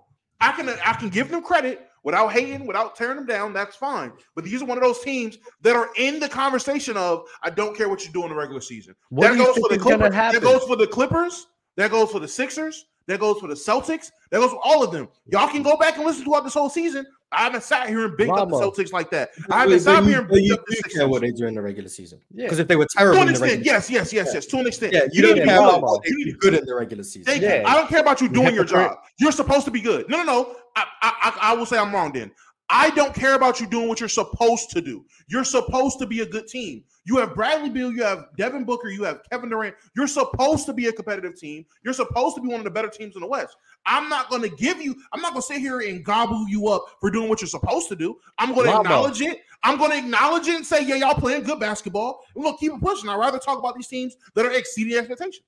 Lamo, but you talking about gobbling up. Gobble this up for a second, right? The Phoenix Suns Focus, Damo. year. I'm so serious. The Phoenix Suns last year. Well, I won't play 7 again. Don't make me laugh. Shut up, bro. The Phoenix Suns only played 7 games last season with, let's be honest, outside KD and Devin Booker, trash out there because CP3 got hurt. Trash out there. DeAndre Ayton over there, we know who he is. Trash, garbage. That's another one, chill. You got cooked on. But at the end of the day, the Phoenix DeAndre Ayton, he's a bum. But the Phoenix Suns last year, while only playing 7 games with trash people out there, was able to go to 6 games with the champions, right? So what do you think is going to happen this year with an upgrade with Bradley Beal? An upgrade all over because there's a lot more guys that needs to be respected. And respect Grayson Allen again. And respect Grayson Allen. Nurkic too. Nurkic is an upgrade from Ayton. So Lamo. And you're right. Gobble that up. What do you think is going to happen? I'm telling you to gobble it up. That's crazy. In the playoffs last year, you're right. They did take the champs to 6 games, whatever it was, 6-7 games. It was a competitive series, and they didn't have anybody. Going into that offseason, I was one of the people saying, hey, man, I'm not going to lie to you. They were able to do that much with just these 2. All they need to do is fill out their bench, get some better role players, just get better players around them. Mm-hmm. Now, the moves they decided to make, we can go back and forth whether at that time we thought they were the right or wrong moves. I personally didn't think the Bradley Beal move and getting no point guard was the smartest decision. I had to see how it played out. Everyone was hurt to start the season. So even to start the season, it was like, okay, these guys are hurt. KD had his segment of time where he might have missed a game or 2. He was in and out of the lineup. They were never together healthy. Ox was up here saying, hey, man, I'm not worried about – he said that for the Clippers. I'm sorry. Just let them play and they'll be great. I want to say he said it about the Suns too. Just wait for them to play and they'll be great. Absolutely fine. I was expecting these guys, if everything's clicking, to be great. My expectations for them, since day one of this trio being together and they built this team, my expectations has always been, what are y'all going to do in the playoffs? Because being good in the regular season, that's fine. If you're great in the regular season and crumble, you're going to get slandered. Like what's the timeline on this crew, Dub? I mean, don't get me wrong. I'm not fighting what they're doing right now, but what's the timeline on this crew? What is this crew together for? Because the same way I feel about the Clippers, that's how I feel about them. I don't think that even though Bradley Beal is 29 years old, Devin Booker is 27 years old, the other guy on this crew is 35 years old. And in the last 4 years, he's been breaking down. That's what's happened. And with him breaking down, they depend on him tremendously in order for them to win. You right here. In order for them to win. So with that being said, what's the timeline on this crew? This is not like this is a young crew like Oklahoma City where the window just flew open. The window is not wide open with this crew. So what's the timeline, dog? I think 2 years. I think this year and next year is probably the timeline for the crew, especially amassing this much talent. But we talking about injuries. Let's not forget, Jamal Murray only has two postseasons under his belt. So the Denver Nuggets has injury issues. The Miami Heat have injury issues because we get hurt a lot. Even the Milwaukee Bucks has injury issues because Chris Middleton, Giannis Antetokounmpo, and Dame gets hurt as well. So, and we're talking about the injury bug with the Phoenix Suns. Man, that's the injury bug with every single team in the postseason. So my whole thing is I don't care to use it like that in this scenario. So two things. Number one, Jamal Murray has 3 postseasons. That's number one. Number 2, 3, you sure? Yeah. In 19. 2019. I forgot. Yeah, my bad. So with that being said, these other guys, Jamal Murray is younger, and that's one injury. That's it. That's the one injury that he's had. That's a crucial injury. And it's a crucial injury, no question about it. But since then, he's been healthy. Since then, he's been in their lineup. He's not older. So I'm not looking at him going, yo, I'm worried about him injured. Same thing with the Milwaukee Bucks. You're talking about Middleton breaking down. Middleton is long in the tooth. You're talking about KD breaking down. KD is in year 17. That's why I'm thinking about these other younger teams when I'm talking about Oklahoma City. The window just flew open.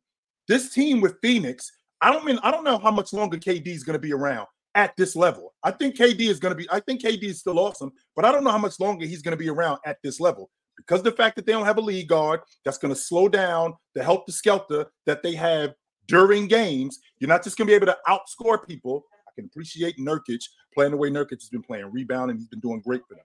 That's fact. And also, Grayson Allen, who may have one of the easiest jobs, if not the easiest job in the NBA. All you got to do is knock down open shots. That's all you got to do. You got to knock down open shots and be solid on defense. That's it. But with that being said, this crew got together to win it. And the window is not open long. That's it. The window is not open long. But to go back to Jamal Murray, my bad. Just because you're younger doesn't necessarily guarantee health, right? Jamal Murray, despite him being younger, 22 years old, he's getting hurt. 23 years old, he's getting hurt. 24 years old, tears his ACL.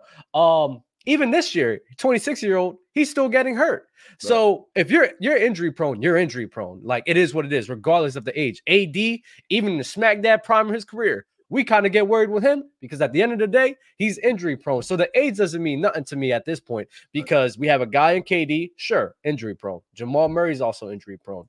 Giannis is injury prone. Middleton's injury prone. Dame's injury prone. A lot of these guys are injury prone. So my whole thing is, in terms of deciphering and believing this crew, now, if you want to say that, I'm not really going to say nothing too crazy until the postseason comes, I agree. Because the same way with the Clippers, we got to see what this team is going to do in the postseason because we know how good this crew is going to be. And every single team. The thing is, though, what this crew is doing right here, right now, I don't think is ridiculous to put stock and believing in them and thinking that they could take it all the way when the champions last year, they were the one team that pushed them to the most games out of everyone, and that team got better with more continuity, and everyone should put that into their brain and understand that this crew is a better team because of chemistry, continuity, health, and the players they got is just better, and people need to start putting respect on that, man. I mean, that's all I'm saying. That's and I was going to ask you, so what do you want to hear in terms of the Suns? Because, like I said, I don't want to hear nothing from you because you're just a hater, Lamo. I mean, it is what it is. You can just quiet. It's cool for me. This is insane. I acknowledge them being good. I said they're playing good basketball. I'm just saying, how is it hating for me to say I acknowledge them playing good? I acknowledge their big three actually being productive. I acknowledge them looking nice. But I'm not going to put too much stock in this team until I see what they do in the playoffs. Because what did Mark say? He killed you right there. You ain't even see it. What did Mark say? If they play bad, what you be saying? I be saying put Bo Bowling. No. You're cooked. You're muted. They didn't want you to talk. You're done. You want to know what I was saying? If they were losing, I would blame whoever was doing the worst, and I would say play ball. That's exactly what I would say. Play ball. Play ball. All right, y'all. Let's keep it moving. Let's keep it moving. Be True 23 said was in the playback stream during the Boston and Nuggets game. I rarely seen a chat wanting to see somebody fail like Tatum. It's fair to criticize him, but celebrating failure is crazy. It is. Yeah. You should have seen, and it's like that. It was like that on Friday too. When Mars and I did the game, you never see somebody wanting to fail more than these people want to see him fail. Embiid, but yeah. And Mars, I said more. You never seen somebody want to see somebody fail more. Teddy Hart said Fell just more than tuned who? in. Tatum. Then Tatum. Oh my God. No, let's be real. What? Yeah, but the people that want LeBron to succeed above their own life success outweigh the people who want to see him. Yeah, You get just Jalen Carter alone. As a ratio, more people root for LeBron to fail, but there's also way more people who root for him to succeed. Versus Jason Tatum, a lot of people root for him to fail. Not as many people are rooting for him to succeed. Yeah. Okay. I got you. Makes sense. Teddy Hart said, just tuned in. Did I miss the OKC talk already? Also, I think it's sick the games that are nationally televised while number 1 and number 2 in the West is on League Pass. That was nuts too. That was nuts. Wild. That Oklahoma City and Minnesota was on League Pass. That was. But nuts. the schedule is before the season, right? So yeah, it is. Didn't anticipate them being and nobody. And by show of hands, how many people had the Oklahoma City Thunder? A game or half a game at a first place in the Western Conference. Don't do it, Damo. No, you did not. You did not, Damo. No, you did not. You were high. You were high on Oklahoma City, just like I was. I thought that they would be a playoff team, a top 6 team. Did I think that they'd be tied for first place at some point? No, I did not. Absolutely not. I didn't think that they were that good. No. Chill. This is what you got to understand. I have takes on camera and I have takes off camera. And my on camera takes, I don't let go too crazy, too blasphemous. See, y'all hear me say stuff on here, and y'all be like, "Oh, this dude's a clown. How can he talk basketball?" I treat this like ESPN. Y'all hear about Kendrick Perkins when he goes on Twitter? He tell everybody, "Hey, man, I be saying stuff for my job. All right, I don't really believe all that stuff I say. Now, I'm not gonna say I don't believe the stuff I say. I just don't go as full on as I can. Yes, I was high on the Thunder. Was I as high to come on here and be like on documented camera and be like, "Yo, I got them being the 1 seed"? No, because if that messes up, that's on my resume, just like the Pistons. That was my one ridiculous take that I had to ride on, the Pistons. But off camera, anybody can tell you, man, I've been high. So I was high on Chet. When Chet got drafted, I said he's changing the NBA. Of course, I had them being tied for the first seed. What? Hey, guys. Wait, hold on. See, this is why I keep records and stats. He killed his integrity.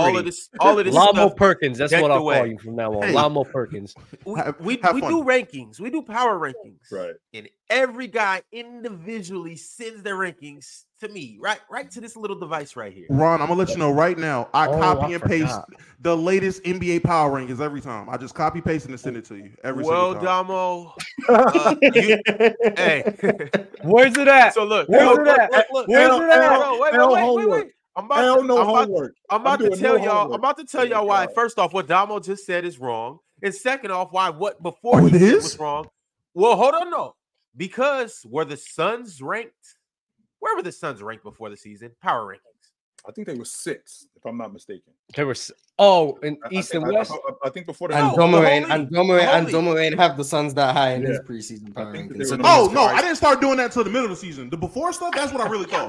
No, in the midst of the season, yeah, you're caught in 4K, buddy. But nah, beginning of the season, I was like, hey, I'm gonna try, buddy. Before the season, Damo's power rankings, he had the Suns ranked number 1. Which is why I said my expectations. Wait. Before the season, Damo had the Thunder ranked number 16. Yeah. So where does number 1 logic come from? You're done. The number 1 logic comes from done. The conversations I have. See, he's a liar, chat. He's a liar. Chat, don't believe anything. He's a liar. You're a liar, Lamo. You're crazy. I had the Thunder number 1. I had the Thunder number 1 before the season. You had a 1 in there. You had but you didn't have a number. You had 1-6, sir. I had them as a team that could potentially contend for the number 1 spot. Shut up. 16, Damo. Knock it off. Okay, Damo. That's enough. Okay, Damo. Enough. Chill. That's the East and West. That means he barely had them making the playoffs. What the Yes, the same face. For integrity reasons, I said, hey, playing team, not going to go crazy. But off camera, got the receipt. Off camera, I was going crazy for Thunder. You wrote a song came out. You wrote this song, and actually it went to number 1. And I came up and said, yo, I spit that freestyle. I had already had that in my rhymes. I already said that. You just didn't hear it. Damo, you nasty for this. Damo the entertainer. This is insane. I will say I got to give Lou his props. He had them ranked the highest at 7. Me and Big Ox had them ranked 19th. And still to this day, I'll say they're over exceeding my expectations. Shout out to Thunder. I think I had them pretty low too. Where did I have them ranked? I think I had them right in the middle, like around. Chill. You had them second highest at 11th. Okay, 11. Let me see. I had them as like a 7 or 8 seed. Mars had them at 13. Dub, you didn't send your rankings in. Oh yeah, it's true. L not doing homework. L, give him an F. I'd be forgetting. I'm sorry. I was supposed to send one earlier too. I apologize. All right, y'all. We got to keep it lit. We still got more super chats, and Mars has a major question to answer. Once we get there, and by the way, we on our playback, we watched the number 1 and the number 2 seed play against each other. So ESPN and TNT and whoever else might not do it, but we do it here. Yersta said, we read that one. Pip named Slickback said, Kobe himself said, Luka's style of play cannot win you a championship. Luka's time of possession is 8.6 seconds. It's becoming similar to James Harden's situation where he dominates too much. That's a third of the shot. He's been top 2 in the league since his second year, every year. That's 30. 8.6 is insane. That's a third of the shot clock, Doug. Damn. That's crazy. You got the ball that much? Get off the pill, Luka. Get off the pill, B. Why? So we could get other people involved, so we can maximize other people, so we can win. Yeah, but his teammates don't mind. Like the guys playing with, and for the most part, I mean, you've seen. I'm not gonna say it worked. Well, yeah, they got to the conference finals with this play style, and we've seen James Harden be in a situation where he could have competed for an NBA championship. So I think that narrative has been disproven for the most part. I mean, James Harden was 26 missed 3-pointers away from a contending for a title. Like 2018, that was a James Harden-led team, and barring catastrophic events, I think that's a catastrophic event, honestly. 26 missed 3-pointers for that team, crazy. Outside of that's what it took. Got hurt. Like that's what it took for James Harden not to go and compete, playing his play style. I do think Luka. What was James Harden's time of possession Mars in that year? In 2018? Yeah. Let me look. Because CP3 was there, and I would like to assume that he took away some of that time. Well, you want it in the regular season or the playoffs? Both. In the regular season, James Harden was second in the league. And time of possession. That means Chris Paul was basically top 10 himself. But so James Harden's 8.8 and Chris Paul was 6.8. 2 players top 10. So of the possession, those guys were like 17 seconds out. Yeah, Damo, we get who else is going to get the ball? PJ Tucker? No, we get that's their offense. But no, that's the thing. You gotta, if you don't have other players that can do that, then it's a recipe for disaster. If the offense has to be ran through 2 guys, it's not. But to Damo and this is what we didn't say that when it was Jalen Brunson and Luka leading that historic. Was that not the historic Mavs offense at the time? That run they had. I said that. I've been calling the Mavericks garbage since Luka's been playing like this. So how many playmakers do you think you need on the court at a time? Or for it's not necessarily about having elite playmakers and all of that. It's just easy for the defense to sit around on one person. I'm not even saying elite playmaker. I'm just asking how many playmakers do you feel you need to have on the court for your team at all times? If you're not running an intricate system of backdoor cuts and Iverson cuts, and we're going to do this, that, and the third to get somebody open. Here's the thing, Damo. You could have just one playmaker and still be a good offense. For instance, the Indiana Pacers. Now, they do have a couple other guys that can play make, TJ McConnell, Andrew Nembhard. But for the most part, Tyrese Halliburton is the person that play makes the most. The difference is they move the ball. They move without the ball. They cut. They do a whole bunch of other things. They don't just Tyrese doesn't just stand there and dribble, wait for the shot clock to run out and shoot a step back three from the logo, or drive into the lane with 3 people collapsing and then pass out to a wide open 3-point shooter and then hope that is a recipe for success. For instance, the Rockets. Like it's just not. But it's not conducive to winning. To Damo's point though, like, and this is why I said chill. Where I understand the criticism with Luka, but then we also have to acknowledge too that if there is a crew that definitely can do it, like this is a Dallas Mavericks crew that definitely can. Do what? Focus, dog. All I got is a back scratcher. That's all. Focus, brother. Well, man. But yeah, this is the crew where, similar to the Houston Rockets, they did play that style of play. But if you do have shooters that can't key in on that, it's not like they can't win. Like they can very well win. But Kyrie Irving, and that's my main question mark, is Kyrie Irving going to be comfortable enough to be able to be consistent in the postseason playing this style of way? And that's something I'm not sure about. You feel me? Where CP3 had that time of possession on the Houston Rockets, where Mars said he was top 10. Kyrie Irving, he still needs to, I still think he needs to figure this out and learn a bit more.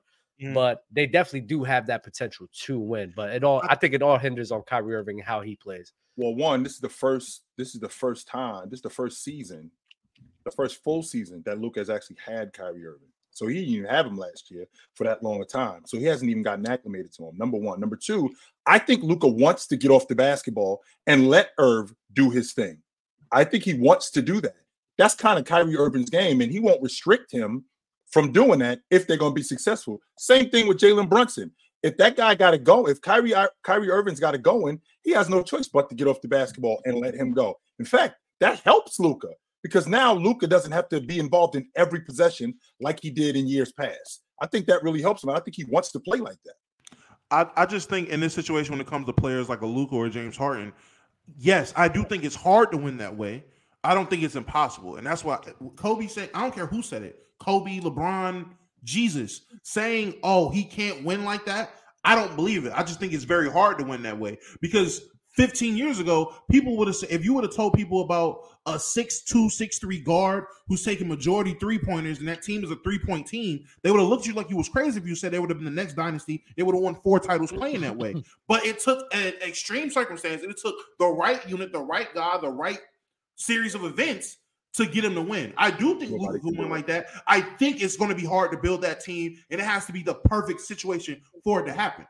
Nobody can. I can get behind that. Nobody can do it until it actually gets done.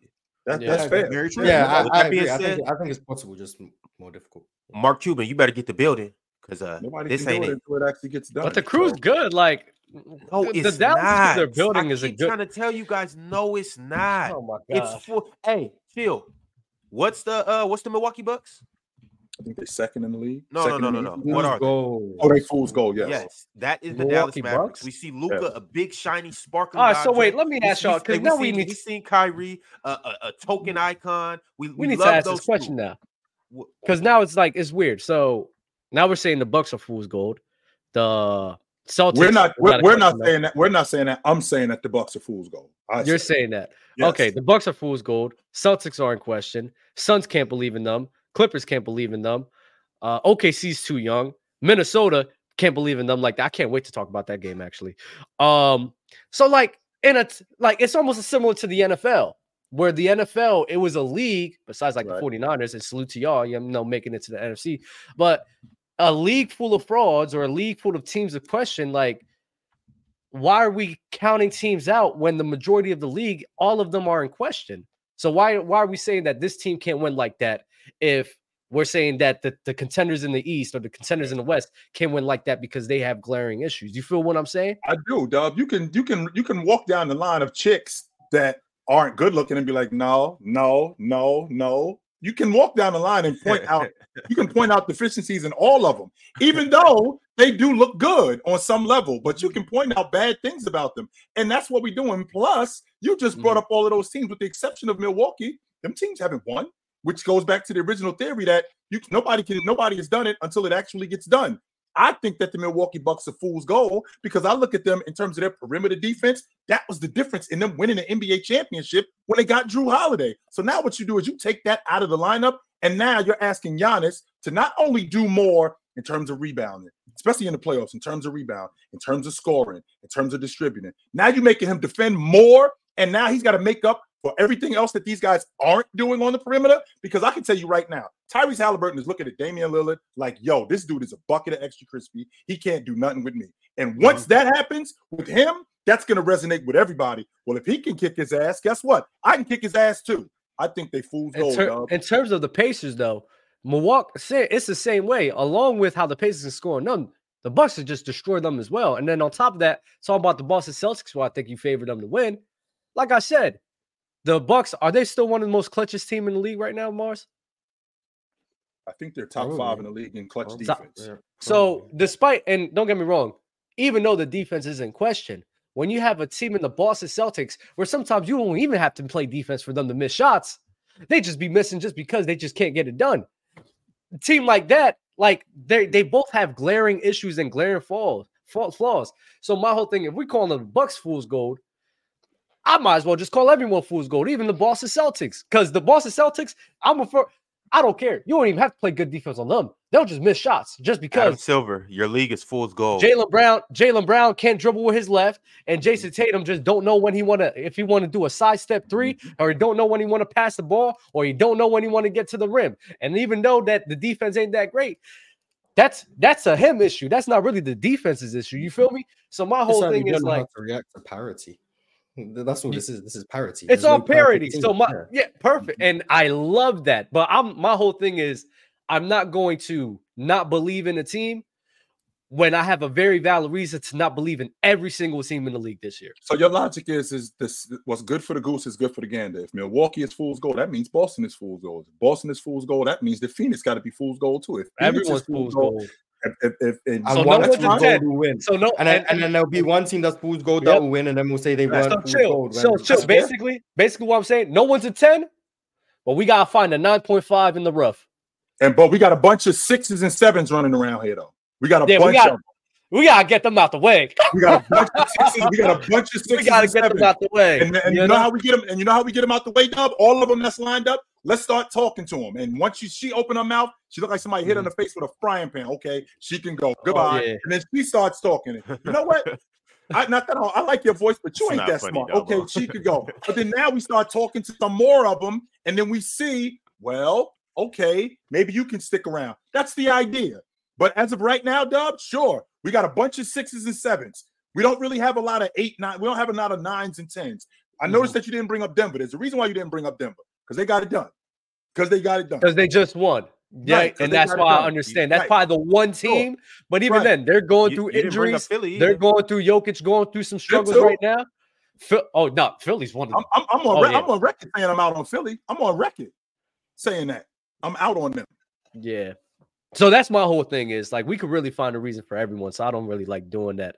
Ron, let's get some super chat because I want to talk about Minnesota because they really got me tight. I'm not going to hold Hip named Slickback said, why is everybody acting like what Mars said is crazy? Kobe literally said the same thing when he talked about James Harden in Houston. You cannot win with that much ball dominance. Appreciate you, Pimp name Slickback. All right, ladies and gentlemen, we finally got to the super chat of the day. Teflon Gun Smoke said, let's have that Jalen Green conversation, good people. Oh, we did get to that super chat too. Yes, we did, Mars. Did you think we forgot? And bring up Miles left. Bring up Miles left with his. There's no way that you thought we just forgot that, Mars. No, I was just hoping there was more super chats. Miles left said, Mars, let's get to the facts on Jalen Jordan. Facts. Oh, Teddy Hart, change topic. Change topic, Teddy Hart. No. Change topic. We gotta respect the super chat. It's a $25 super chat to change the topic. He just sent one right now. We have to change the topic. Oh my God. That's the rules. Teddy Hart, I appreciate you, brother. That's the rules. Yes, we do. We gotta change the subject. Yes, we do. Real quick, we'll come back to it. We'll come back to it, Ron. Let's go. Yeah, let's go. What we got, Teddy? Teddy said, how y'all feel about Ant crying in the postgame interview about Shea getting all the foul calls? Meanwhile, in their matchup, including that game, he shot more free throw attempts and smoked the clutch ones, I might add. Love Ant, but that's crazy. Yeah, I think sometimes, especially in like after a heated game and in the moment, emotions just happen. And that was probably something that complained about, but then afterwards probably thought about it. Was like, oh yeah, maybe I was probably reaching to that. I think stuff like that happens. Wait.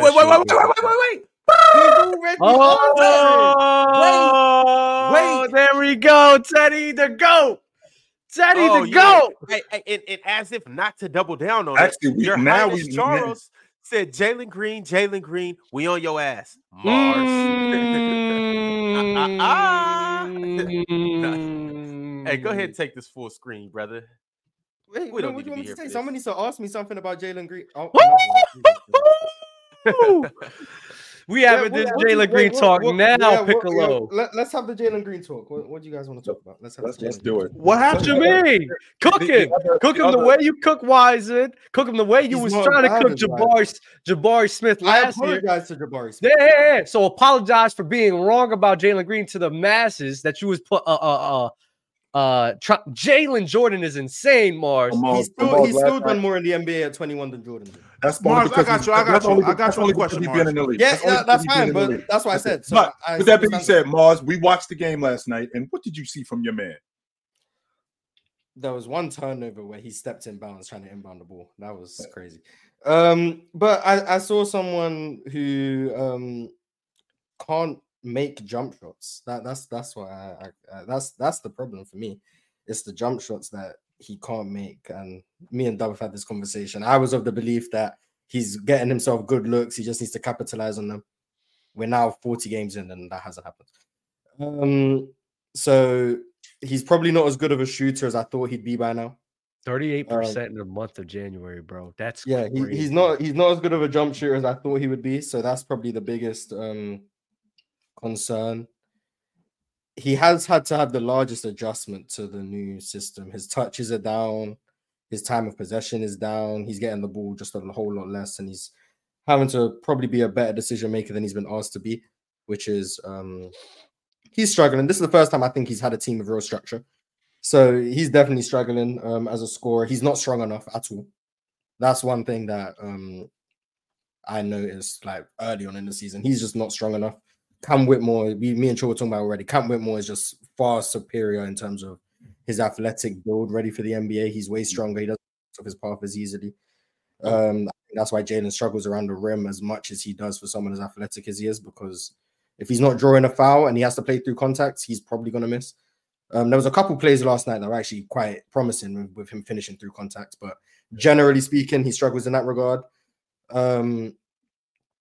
Also, on his gathers, like when you gather the ball for your layup, he gets stripped a whole lot. That's just because he doesn't protect the ball well enough.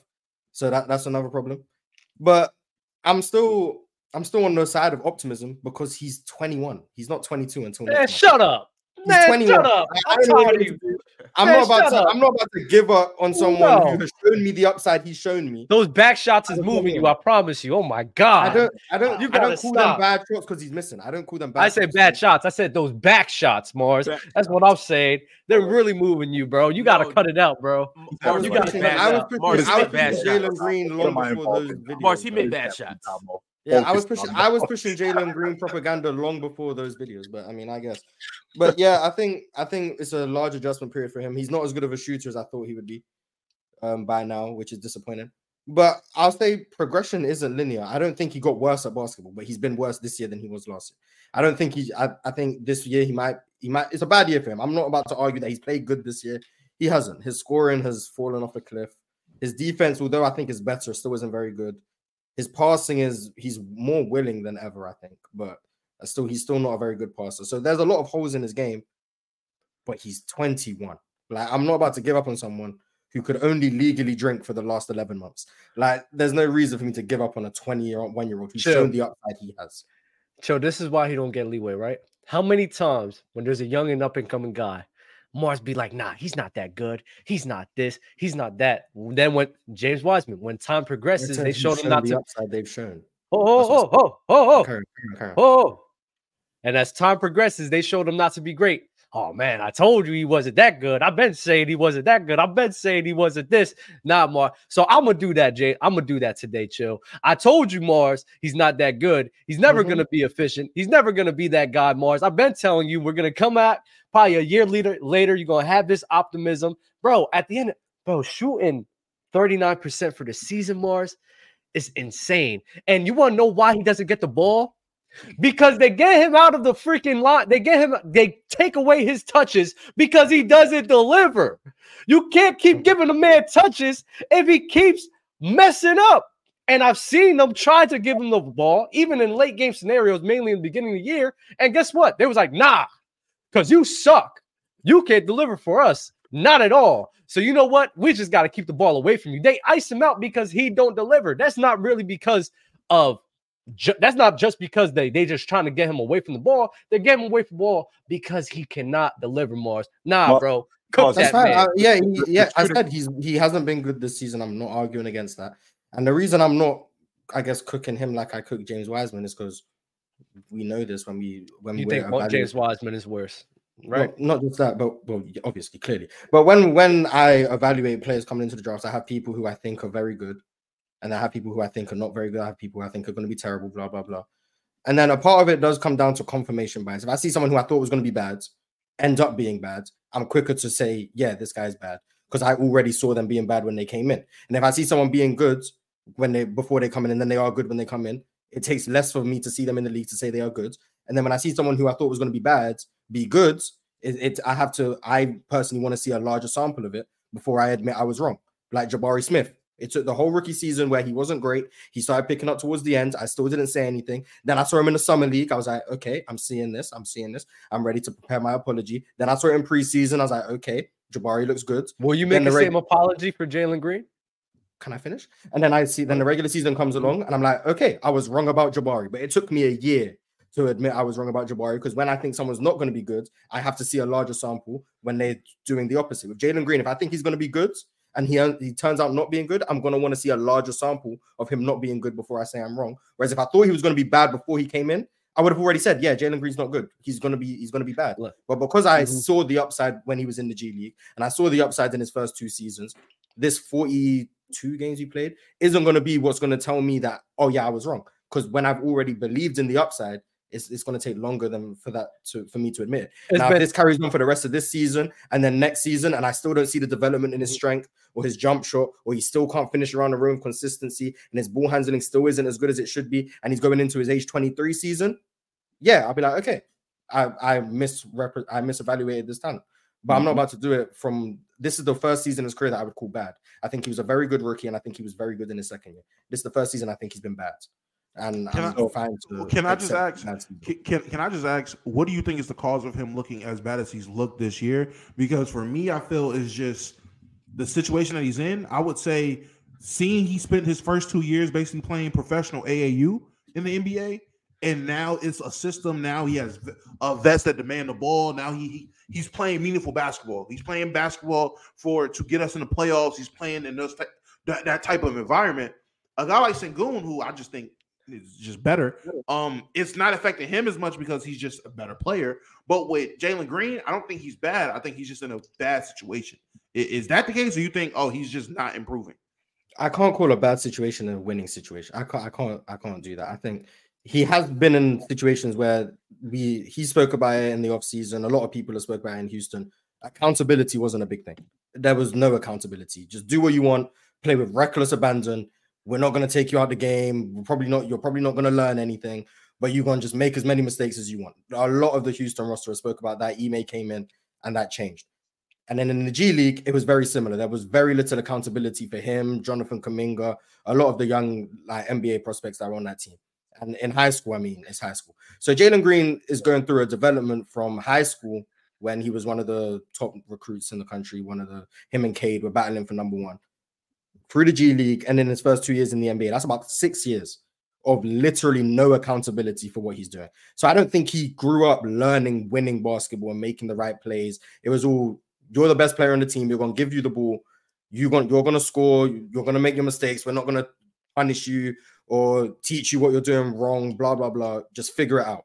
And now he's in a situation where look, if you're playing bad, you're not going to close this game because we're trying to win. So if you're not doing your job, we have no reason to keep you out there just for the sake of it.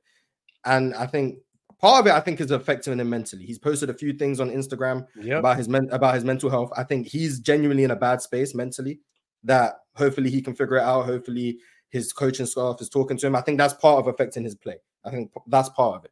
The other part is this is the first time he's playing with that level of accountability. Sengun came from playing pro overseas where the level of accountability is through the roof over there. Losing is not accepted. Sengun spoke about that too. When he first came to the league in Houston, they didn't care about losses as much as Sengun's overseas team did. When he was overseas and they lost, it was depression. When he's in Houston and they lose, it's ordinary business. He said he wasn't used to that. So I think Jalen's just coming from a situation of a lot less accountability, so it's a larger adjustment period for him. But the reason why I'm not giving up on him is because I can't see the level of talent that I believe he has as a shot creator, as a scorer, as an athlete, and say he has no chance of ever being good, especially when he's 21. He's 21 and has shown in the league this season in very small situations that he can still score at the NBA level. Last season, a lot more consistently that he can score at the NBA level.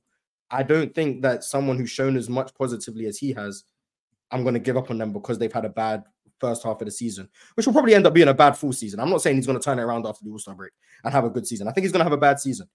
But I remember when Scottie Barnes had a bad season last year, people were like, oh, Scottie Barnes didn't really kick on from his rookie season. And people were like, oh, we're kind of disappointed in Scottie Barnes. He didn't do what we expected in year 2. And now year 3, he looks like an all-star level player. Evan Mobley, people were disappointed in him in his second year because he hasn't taken a jump offensively. He still hasn't taken it. I'm not giving up on him. I think progression for a lot of these young players doesn't go automatically. Year 1, year 2, you're better. Year 3, you're better. Year 4, you're better. Some people progress at different rates. And I think maybe Jalen Green is having a down year. Maybe next year will be a better year if he comes back. Shut up. I'm tired of hearing this. Hey. No, about Jalen Green. What do you want me to do? Hold on. He's having his worst year in his whole time. I'm not hearing this. No, I'm not hearing this, bro. Chat, don't let him live, bro. Don't let him live. You said let's talk about Jalen Green. I said I'm not going to troll. I'm giving my genuine opinion, and now you don't want to hear it. Next year, when you're going to have to get on the screen the same way y'all was doing for Jabari Smith and apologizing, next year I'm be waiting for you, Mars. I'll be waiting for you. I'm gonna be like, Mars is gonna get on the full screen. Chat, everyone, the Houston Rockets organization. I'm sorry. I'm sorry for advocating for Jalen Green, for him being this great basketball player. I thought he was best. I thought he was better than I thought. I was wrong, and I apologize. The man is not somebody you can rely on, and I'm not going to rely on him until he shows me. So you got it, Mars. I'll be waiting for you next year, bro. I'm just early to the party, man. I got the wine ready for you because I think you're going to be of age in the United States of America. Yeah, I'm not saying you're going to be wrong. I just, like, this is my genuine thoughts. I'm not trolling, as you can tell. I've admitted this is his worst season by far. This is the worst he's looked in the NBA. He looks worse than he looked in the G League, in my honest opinion. But I don't think he had shown flashes though, Mars. Like we watched him last night. Everyone shows flashes. Yeah, flashes. Not like that. Last Julius Randle has shown flashes of being a great player. Mars cooks the hell out of him all the time. What are we talking about? Mars, can I ask? You go to finish out the season. He's having a down year. Goes into the playoffs. He stinks it up. 40 games into next season, and he's playing even worse than he did this year. Are you going to come up here and apologize? Is the tune going to change? Or are you going to give him more time? Well, I think context is key. If he looks worse this year, I'll probably say Houston is definitely not the right place for him. If he looks the exact same, I would probably say he needs to get out of Houston. Houston will probably agree he needs to get out of Houston because I know he's up for his team option this year, or they can extend him. So that's the two options: max rookie extension, or they'll use his team option and then they'll have him as an unrestricted free agent next year. I'm of the belief, based on how bad he's been this year, they aren't extending him. I don't think they're going to extend him. I think they're going to get his team option. Jalen Green will be playing for a max rookie contract next year. And if he still looks bad, he will be out of Houston. He's not going to be out of the league. I hope everyone is aware he won't be out of the league after next year. Another team will give him an opportunity. But my level of expectation for all NBA, one of the top scorers in the league, will definitely be curtailed a little bit. I won't be as high on him. But he's definitely not as bad as James Wiseman or Killian Hayes. Like I don't think he's ever going to be that bad. That's fair.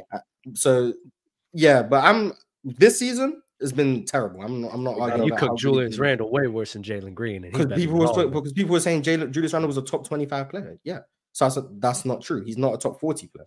That's my belief of Julius Randle. The only person who praises Jalen Green is me. No one else praises him. So who am I meant to? I'm not going to cook myself. If you want to cook, you can go ahead. But like, I'm not going to cook. Yeah, we cooking you today. All right, I got to be consistent. Yeah, too, that's though, fine. That's fine. I don't obviously praise Jalen Green as much as Mars, but I was high on Jalen Green coming into the year too. And coming into the year, coming into his career, I was high on him coming out of high school. I do got to say though, I got to be consistent because I'm always like this with young players. When Ticket came up here and was flame throwing Scoot Henderson, it's like, yo, Ticket, he's young. All these other guys, yo, this player's young. This player's young. We got to give him time. It takes time. That's the and I'm gonna keep the same energy with Jalen Green. I do believe Jalen Green's still going to have a good career. I do believe he's going to get more efficient. I do believe he's going to get stronger. I do believe he's going to shoot better. He's going to get to his spots more. He's going to just become a better player, better decision maker all around. Doug, what's your motivation? Hold on, Ron. Doug, what's your motivation with Jalen Green? I'm trying he doesn't to like how much I praised him. That's why he's focusing. Right. I get that. I've never liked Jalen Green. Like I haven't. Okay, Jalen Green. Jalen Green to me, he's always just going to be it. To me, he's always going to be an efficient player. I don't think he really plays. I don't think he plays the right way. I don't think his IQ is up there in terms of playing team basketball. I think the best role for him was probably going to be like him as a coming off the bench and him really being in control of a bench unit and being the main scorer. Hell yeah, I think he'll be. I think when he could do whatever he wants with the ball in his hands, with like no limitations, I think that's like the best version of him, right? I think that his best role. I don't think he's good enough to be that type of player on a playoff contending team. So if he's like that off of the bench, year 3, that's where we at. In year 3, that's where we hell yeah. I don't need that much time to see I've been watching him for 3 years now, bro. He ain't that good. Like honestly, I think right now, chill. That might not be a bad role for him. Like that Harden for OKC role, that J.R. Smith role. Here's what I'm saying. If he's coming off the bench and just giving you straight heat, because this is why I give him Mars, because I do think if he does get more better with the ball and better decisions, I think like he could be a really good ball handler off the bench, a really good scorer off the bench as well. The thing is, though, I just think this is way too much of a role for him to be one of the main guys of the crew, your main ball handler, your main scorer, and be effective at it. So I think if he's coming off the bench and performing and playing that way, I think that's the best fit for him. So what you're doing is you getting, because that doesn't make sense to me, Dub. And the reason why is because what you're telling me is that I got a better 2 guard than him. So if I got a better 2 guard than him, then I'm probably going to get somebody cheaper than him. That's not the case. Bob says it all the time, and I believe you should start your best 5 players. Bob is under the belief that you should. I think he's a starter. I believe that, but Bob is under the belief, and a lot of people are too, and you see it all across the NBA. You don't start your best 5 players. You bring one of your best players off the bench so they can run with the second unit. I don't personally believe that, or I don't like that, but I could see it in this situation with Jalen Green being able to come in the game and have full control over the offense. You don't have Fred VanVleet out there. Maybe Sengun's not even on the floor, or maybe it is him and Sengun. But however, more so, he's the focal point of the offense coming off the bench. He gets to do whatever he wants to. He got carte blanche to shoot anything, make any decision, and it allows him to play his game more. And now it also makes everybody effective. I don't know who you do start at the 2 for Houston. Maybe it's Cam Whitmore. Maybe it's I don't know. Might be and to Mars's point, Mars, do you think that maybe have been destructive for him to come into the league like that, and now all of a sudden he gets this sort of structure, and now this is what his game looks like, and maybe they tearing him down to build him back up into something else, not necessarily a rotation player, because I think he's a starter. I do believe that. Oh hell, I think it's possible that when you have a player like Jalen Green who's been, I don't want to say built up wrong, but I think his development has not been correct. I genuinely believe that. So maybe Houston are having to deconstruct Jalen Green's game and then rebuild it in an image that's conducive to winning, which might make sense because his role has been drastically different this year than his first 2 years. He's playing a lot more off the ball, a lot more catch and shoots. Fred VanVleet's controlling the offense. He's running less pick and rolls than he used to. He's actually not too bad in the pick and roll, to be honest, but he's running less pick and rolls than he used to. He's being asked to do more defensively, more as a rebounder, the little things. So maybe they are trying to just deconstruct his game, and he's shooting out of rhythm. He doesn't have the ball in his hands as much. So it's possible, but I don't get the bring him off the bench thing if you're going to say he's not good enough as a ball handler and decision maker with the starters, so you give him the full license of the bench to dribble and do more. If he's not good enough as a ball handler in a secondary role, why would you then give him the primary role of doing it with the bench? We seen him do it last year, Morris. He was much more effective. Last year was clearly the best season. And I'm not saying he had a phenomenal season last year, but he averaged 22 last year. And he had his spurts where he looked good. Clearly, he's more comfortable being the focal point of the offense than he is in the role that he is in right now. Yeah, but you go ahead though, because you were the one who said it. So I was the reason for that is it's almost like, and you guys are actually hitting the point that I was thinking about. I think he's just played a bad brand of basketball on the Houston Rockets for so long now.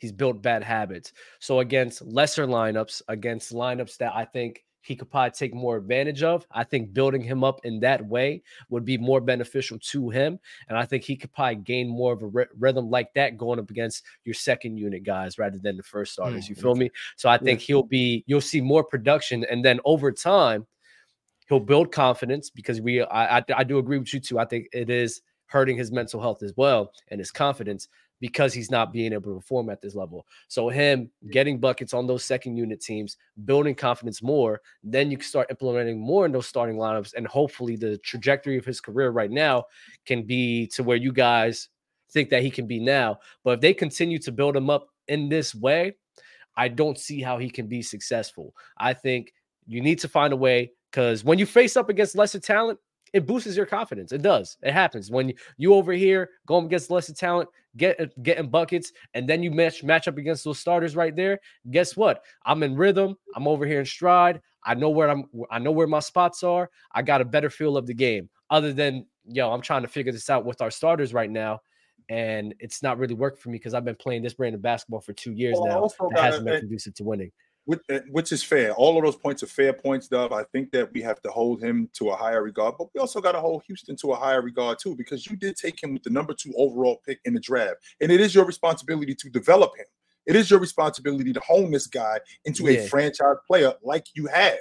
So you can't just have this guy here as as the number 2 overall pick, and all of a sudden he's having mental issues. Was he having mental issues when he was 22 a game and he was getting the ball every trip? Was he having mental issues then? Because I'm having a difficult time with the idea that now, because the offense has changed, and because he's not involved as much as he used to be, now it's been a little bit more difficult for him. I can appreciate that it's been a little bit more difficult for him. But when the offense has changed, the Houston Rockets, it's their responsibility. I've said this to you in the past, Moss. When I come into the game, I have pro potential. It's your job to teach me the pro game. That's your responsibility. They failed him. They have failed him, the Houston Rockets, 1,000%. I disagree with that. I disagree with that. They have not failed him. I think they have. No, look at what they just did. They put that's just now. What about this the is first 1 2 year. years of his career? They failed him with where the was first 2 years. The first 2 years. You got it. We were by far the worst franchise in the league. Yeah. They failed him. And it's not about winning games. It's not about winning games. It's about the player development. It's about the accountability on the roster. It's about the coaching. It's about everything that we're seeing on the floor. Even the bad teams, the Spurs, the Pistons, the Portland Trailblazers, whoever you want to say, they weren't damaging their young players. I genuinely believe Houston were damaging their young pieces with what they were doing with Steven Silas and whoever else at their home. It was terrible what they were doing. Ron, let me ask. Between his rookie year and his sophomore year, what moves did they make that made you say, "Oh, they're helping Jalen Green"? Oh, here's what you could say. You could say they did a bad job between his rookie and sophomore year. And also, too, you don't know how bad a coach is until you see how bad a coach is. When you see a better coach. How about that? That's what they did, and that's why they went and got Ime Udoka. That's why they went and got Fred VanVleet. That's why they went and got Jeff Green. That's why they went and got all of these vets. Yeah, this year they're doing their job. And that's what I'm saying. Previous to that, they've only had 2 years to adjust, and they did their job. Ron, you think it can happen in 2 years? You could wreck a guy. What are you talking about, Ron? This isn't a guy over the course of a couple of months, 2 seasons. They could wreck him. No, for sure. I don't think that they have failed Jalen Green. I think they did an amazing job last year of this offseason of putting guys around him. Keep in mind, it's only been 2 off seasons. On top of that, they had the number 2 pick How many teams over a span of 3 years go from a number 2 pick to where they are right now? The Houston Memphis Rockets Grizzlies have actually exceeded expectations. The Memphis Grizzlies. Damo, for the people Memphis in the Grizzlies. Chiefs. Just to avoid any confusion, in recent memory, the Memphis Grizzlies. And check this out with the Grizzlies. Ja Morant was the final piece to the puzzle. Keep in mind, before that, they drafted Jaren Jackson Jr. Before that, they had drafted Dylan Brooks. They got Desmond Bane after. Desmond Bane was off the drummer. He was after, and then they got Desmond Bane after. Oklahoma City Thunder.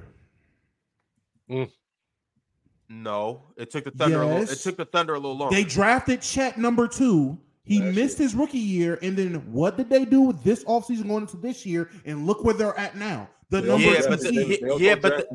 Thunder are a little different though, because the year before that they were in the playoffs. They ain't been in the playoffs since 2020. No, that's not true. Jalen was the start of because we got James Harden. Right. That was when I was a Warriors fan. They had James Harden, and then James Harden left, and then the next year was the year they tanked, got Jalen Green, and Jalen Green has been there for the process of the rebuild.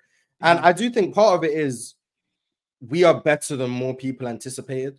So now there's more of a spotlight, and Sengun's doing what he's doing. So there's more of a spotlight on, hey, the number 2 pick from Sengun, same draft on his team, is looking as bad. Also, especially on this platform, I genuinely believe I've put more of a spotlight on Jalen Green from how much I've spoken positively. Oh, you absolutely have. So now there's people in this chat or who watch the show after the fact yeah, who genuinely, I believe, watch Houston because of what I've said. And he looks like this, so I think he's getting a lot of more negativity because of that. But I think we are ahead of schedule in terms of people. We're better than people expected this year. That is true, because when I was sitting there screaming, 40 wins for the Rockets, I like what they did, I was told, you're bugging. Oh, man. Even Mars, who was a Rockets fan, I would just be happy with 35 games. If we get anything above 35, I'll be ecstatic, or whatever it was he said. But someone in the chat even said the Magic and the T-Wolves. And they're drafting number 1, not at number 2, but them drafting 1, how quick they were able to turn the ship around.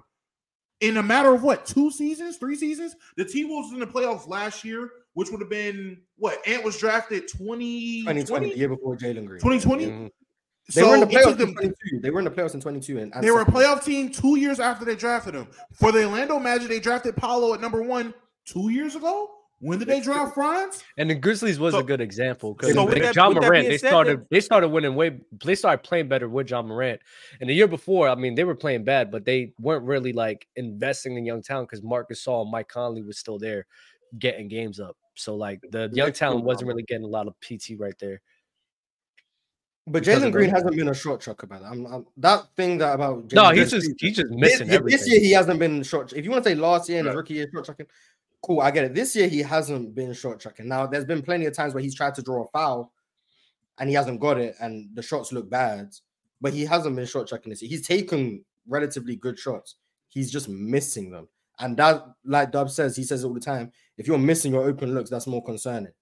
Yes, it's very concerning that he's missing. And you gotta make open shots. Very concerning that he's missing. And the last 18 months of the Pacers, as well as from when they got Reese and everything they did preceding getting Reese, what they have done. Someone in the chat asking, what am I talking about? It's different situations for talking about the Thunder. My point is these organizations are actually doing something and they're benefiting. They're doing things that are beneficial for the player. They're helping their young guys. They're doing the right thing. The Rockets for 2 whole seasons were AAU professional basketball for Jalen Green. They were just playing. It was nothing. I swear they were just going up. He was just showing up to play basketball with no guidance. You cannot sit there and act like that Houston Rockets team wasn't just leaving their child at home with no food and just making I think that's a large testament to Sengun, because Steven Silas was killing Sengun. Yes, he was. The fact that Sengun is this good after what Steven Silas was putting him through, putting him on the bench for some of the worst big men I've ever seen, because apparently he can't play defense. He could have wrecked him. Saying that he's not a good enough playmaker. Steven Silas was a criminal with Sengun.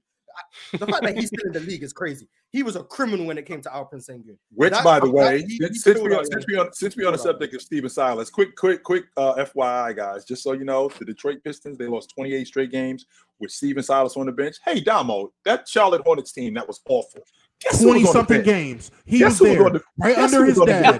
Right under his dad. He has been a part of 3 franchises, 3 separate seasons where teams are losing 20-plus straight games. And you're telling me he's not man, all right, man. That guy's a can't. He's a curse. That's why Detroit's that bad. I didn't know they had him on the coaching staff. He's a plant. He's a walking plant. He goes to teams to destroy them. He's a plant. Big Ox, we're not being dramatic, sir. We are not being dramatic. We're being honest about teams ruining guys and their potential of ruining guys as opposed to teams developing guys. That's an actual thing.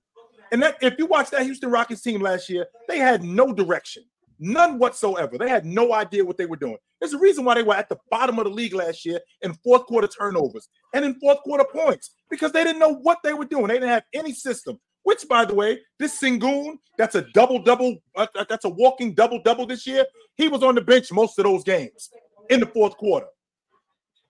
Oh, Steven Silas was ruining Sengun. The fact that Sengun overcame it, it's a huge testament to how good he is because I don't know what Silas was doing with him.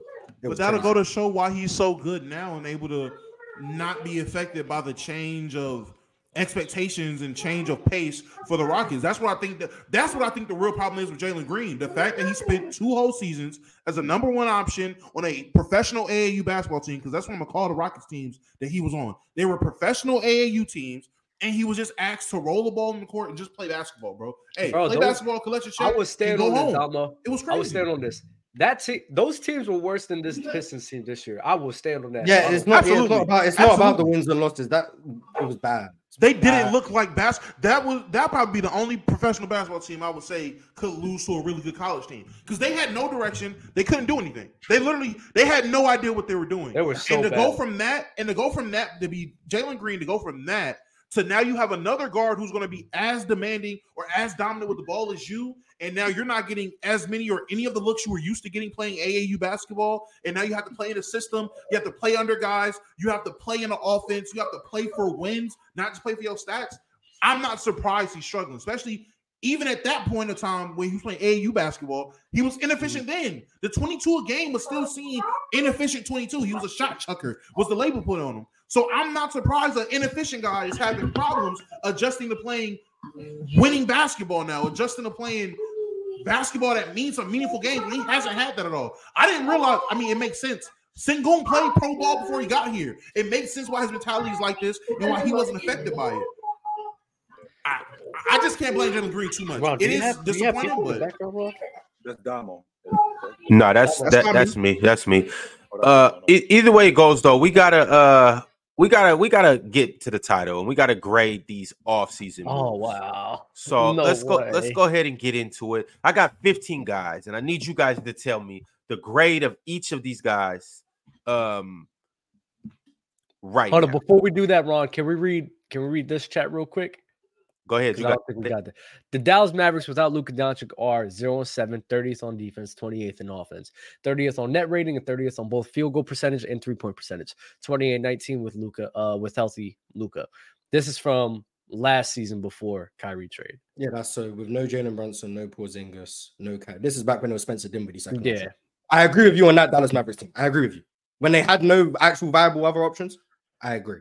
But when you have Jalen Brunson and Porzingis and now Kyrie, that's the people I'm talking about. Not the Spencer Dinwiddie second option minutes. We good on that. Ron, you got it. All right, fellas, let's get into it. I'm going to give you guys some of these offseason moves, and you guys tell me as of right now, how's it looking? From the top, we are going to start with the Memphis Grizzlies and Marcus Smart. What would you give that grade so far? Incomplete because he's been injured.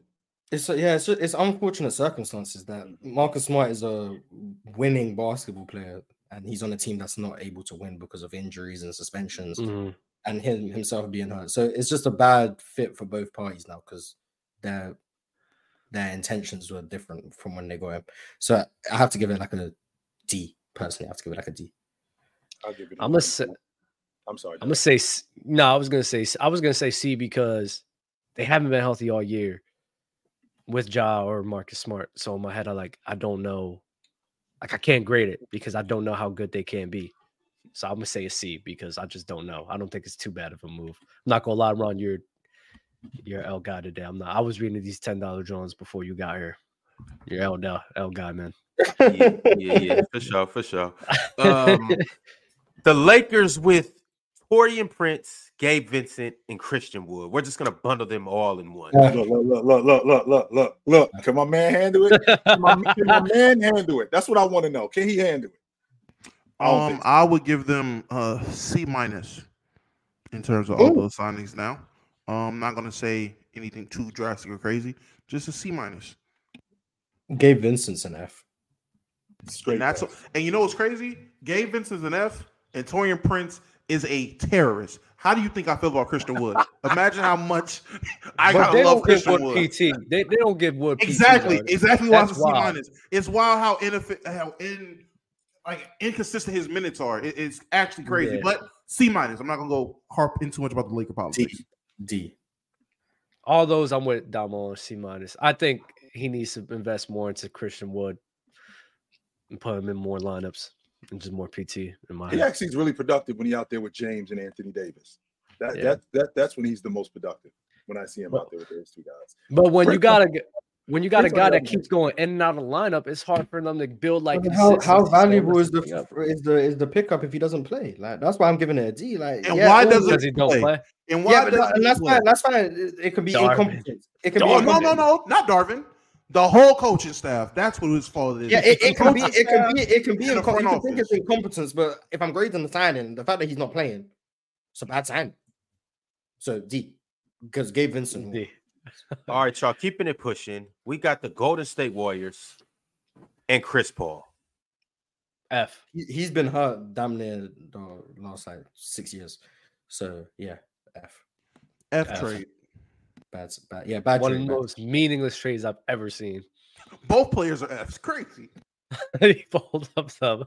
Might as well just stayed with what you had, honestly. I ain't never seen a lose-lose trade before. That's crazy. Yep. Keeping it pushing. We got another player that has actually been hurt, but was a big offseason move. The Phoenix Suns and Bradley Beal. What are we grading this? B plus, I think, because they got Chris Paul. That's good, and Bradley Beal's looked good since he's come back for like the last three weeks or so, and he looks like he's figuring out his role. He's playing very well, extremely efficient. Like Bradley Beal can score as a third option. Who would have thought? B plus, A minus. I'm gonna go solid B. Yeah, I don't mind that because of the health. All right, Phil. I'm projecting. What you got, you? With mine. I was saying a B minus because of the health. For that reason right there, because of the health. That's why they got you there. You don't have to do as much. Don't get me wrong. You're going to be the third guy, but you didn't have to do as much except stay healthy. Why did we not include Bobo?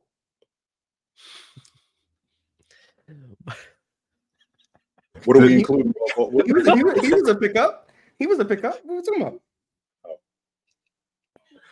All right, we were Bobo, boy. Let me tell you. What is there not to love? My fault. Go ahead. We were just talking about him, but now we're gonna grade him, and I'm gonna bundle these guys up together too. Got Dylan Brooks and Fred VanVleet. Hey. I'm not gonna lie. Hey. Yeah, I'm not gonna. Even though the contract's a little bit OD, they are. No, they're not. No, they're not. Hey. No, they're not. Because Fred got a team option after next year. Yeah, fantastic contract. Dylan Brooks' contract goes down every year. Fantastic contract. That's true. That's true. Borderline A plus if Dylan Brooks hadn't missed some time. But that's an A. Easy. Oh, and respect Jeff Green too. Oh, A plus. A plus. I'll give it an A plus. Uncle Jeff, A plus. I was giving it an A plus. Yeah, and getting Porter off the and getting but then Porter it goes down to a D minus when you include Jock Landale. So. Jack Landale was an insane signing. I'm not gonna lie. Oh my god, I hate him. Those playoff games really moved him, huh? Yeah, man. He's defending Jokic for like 6 possessions. Now all of a sudden he's getting 8 million on my team. Yeah, that's insane. That's insane. Oh my god. That's an A though. I do think Dylan Brooks and Fred are would be an A plus if Jock Landale didn't exist. All right, y'all. Sliding out to the East Coast. We are going to the nation's capital. Washington, D.C. How are we grading Jordan Poole? F. Nah, it can't be a well. So, I mean, technically, if you think about it, they lost Bradley Beal for Jordan Poole. So F. So but they're trying to lose games. And Jordan Poole's a young guard. Okay. No. Mars, how many times, Mars, have we seen guys that are on bad teams still score at a high rate? How many times have we seen that? Plenty of times. Nobody up here thought that the Washington Wizards it would be empty stats. And that's the point, Mars. Nobody up here thought that the Washington Wizards was one going to win, make two, make the playoffs. But I was one of those guys who thought that Jordan Poole was going to be one of the leading scorers. He hasn't been close to that. He has not been close. Give you empty stats. But he's not even giving you 20. I should give you a prediction. Because I could have told you that. He's not even giving you empty stats. But Mars, you didn't like. Let's be real. Even we thought, like you thought he was giving 20. I assumed more than 17. Like, come on, bro.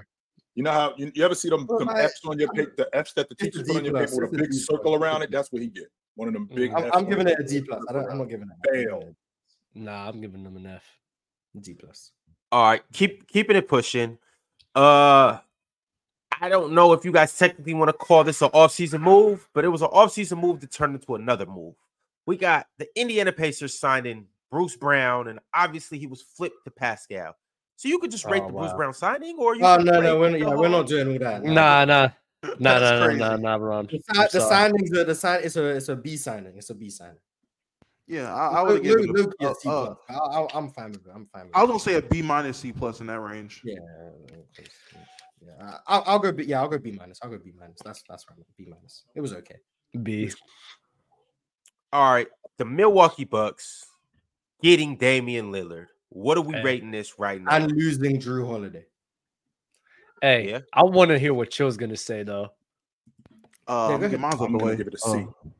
A C? Oh my God! That's as far as I'm going, because they didn't. But even though I think that they're fool's gold, I'm not gonna lie about that. I 100% believe that they're fool's gold. But with that being said, they do have scoring. It wasn't like they got a complete bust. So they did get some scoring at the point guard spot, 100%. But they traded that for defense and some scoring. So I'll give it a C. A C? I was gonna go B-, and I thought that was gonna be the lowest one. Giannis is having one of his best seasons because of this trade, bro. I'm going A-. No. What?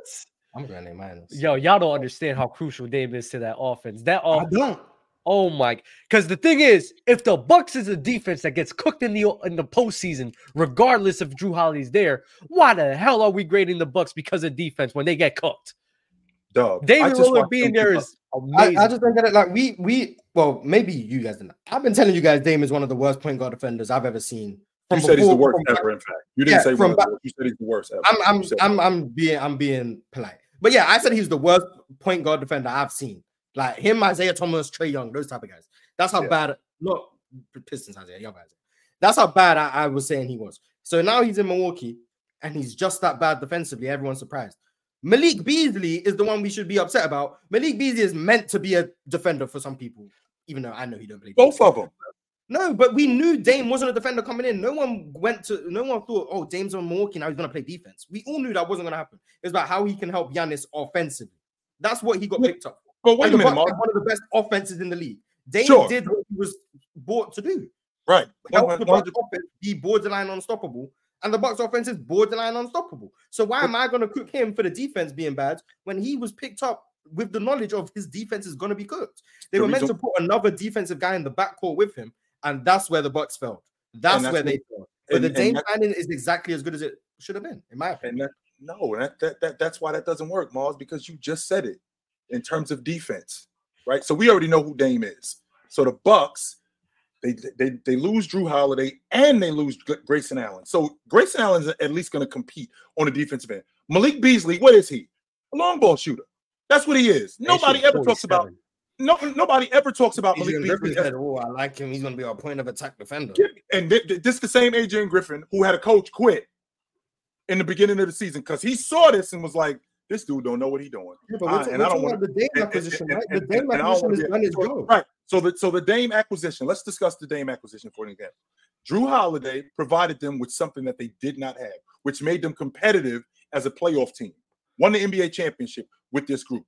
You don't like Damian Lillard as a defender. I don't like him as a defender neither. So now what we're going to do is we're going to take Drew Holiday out, and we're going to put Damian Lillard, and we're going to take that defense out, and we're going to put Damian Lillard, and we're going to supplement that with just buckets. So now what we're getting 136 from the Detroit Pistons, right? We're getting 134 from the Utah Jazz. That's what we're getting. And we're getting Giannis, who, if they were better defensively, we'd be talking about a guy being in the Defensive Player of the Year conversation. But because we can't get anybody to defend on the perimeter, this is where we are. And that's largely due to you giving up what helped you win the NBA championship, and you traded all of that for scoring, which, by the way, I don't think that that's going to win you the NBA championship. This is why I think that they fool's gold. Fellas, we got to keep it pushing. Though. We got to get. I got another team that we got to get to. We got the Boston Celtics. My bad. Last thing. But if the Bucks defense is always getting cooked in the postseason, why are we ranking them off this signing because of defense? When Drew Holiday got sunned by Jimmy Jordan, when they were getting sunned by KD by himself, when even the Celtics was sunning them too. So what? I mean, I'm not with it because Drew Holiday, even though what he brought to you defensively, guess what? It's almost the same combo in reverse. He was a terrorist offensively too. So it's either. So what would you rather have? A guy that's giving you defense and he wasn't that bad offensively. No, he wasn't. Oh! I know we gotta go, but there's no way you're gonna tell me that Drew Holiday was as bad offensively as Damian Lillard was defensively, dog. No way you're gonna sell that to me. No way. Hell no. All right, y'all. We got the Boston Celtics. Two players. Drew and Porzingis, right? Yes, separately. Porzingis at A+, Drew B. I'm giving Drew a because I don't think he's got to do as much on Boston as he had to do in Milwaukee. I would say Drew B, and I would say Porzingis A. Porzingis is an A+ to me.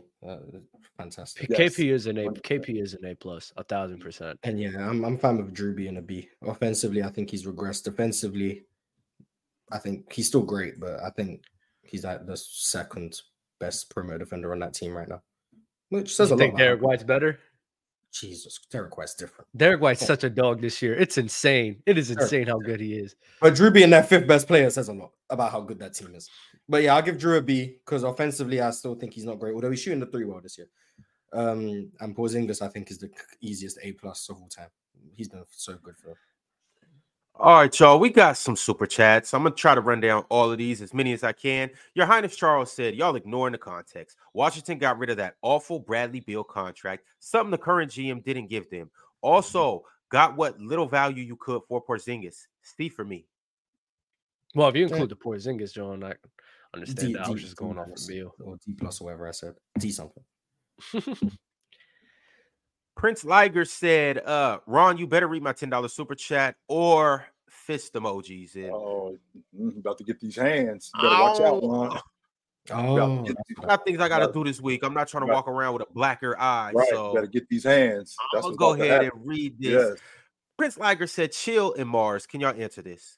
With how Kawhi was playing in the 2019 playoffs, how would a 7-game series with the Cavs go if Bron and Kyrie stayed there? Me and my friends were debating this. The way James was playing in 18 and the way Kyrie Irving was playing? Cavs 6. Yes, I think they beat them. 100%. Well, that Toronto defense was different, but Cavs in 6. Mm-hmm. Winter said, Damo, how you feel about your Lakers since you wasn't here earlier? Also, chill. When are you pulling up the press box? Soon.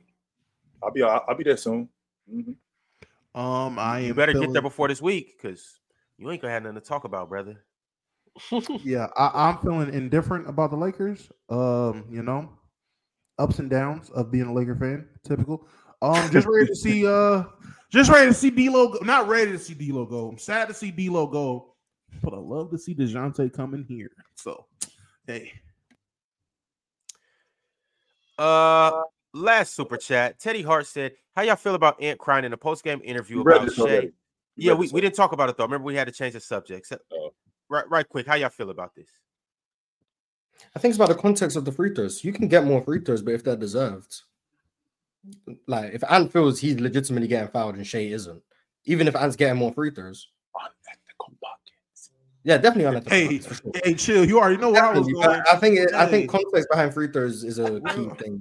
Real bucket getters hate seeing guys getting these unethical buckets get praised. I'm telling you. That's why KD's 40 really was 60. Like, Hey, that's what, I ain't gonna lie, that was one of the most realest games I've seen in a minute. 40 straight 40. No free throws. No, I'm giving 25 shots. 40. I went Jamal Murray had buckets. 50 on no free throws. That's real buckets. That's how you know real bucket getters for real. All right, y'all. The press box is not next. It is now. Leave here and go over there. We'll be back at the same time tomorrow. Same crew, same I talk show. about the Wolves on Dubs World, man. Tune in because they got me tight. They really got me playback tight tonight. Pull up the playback.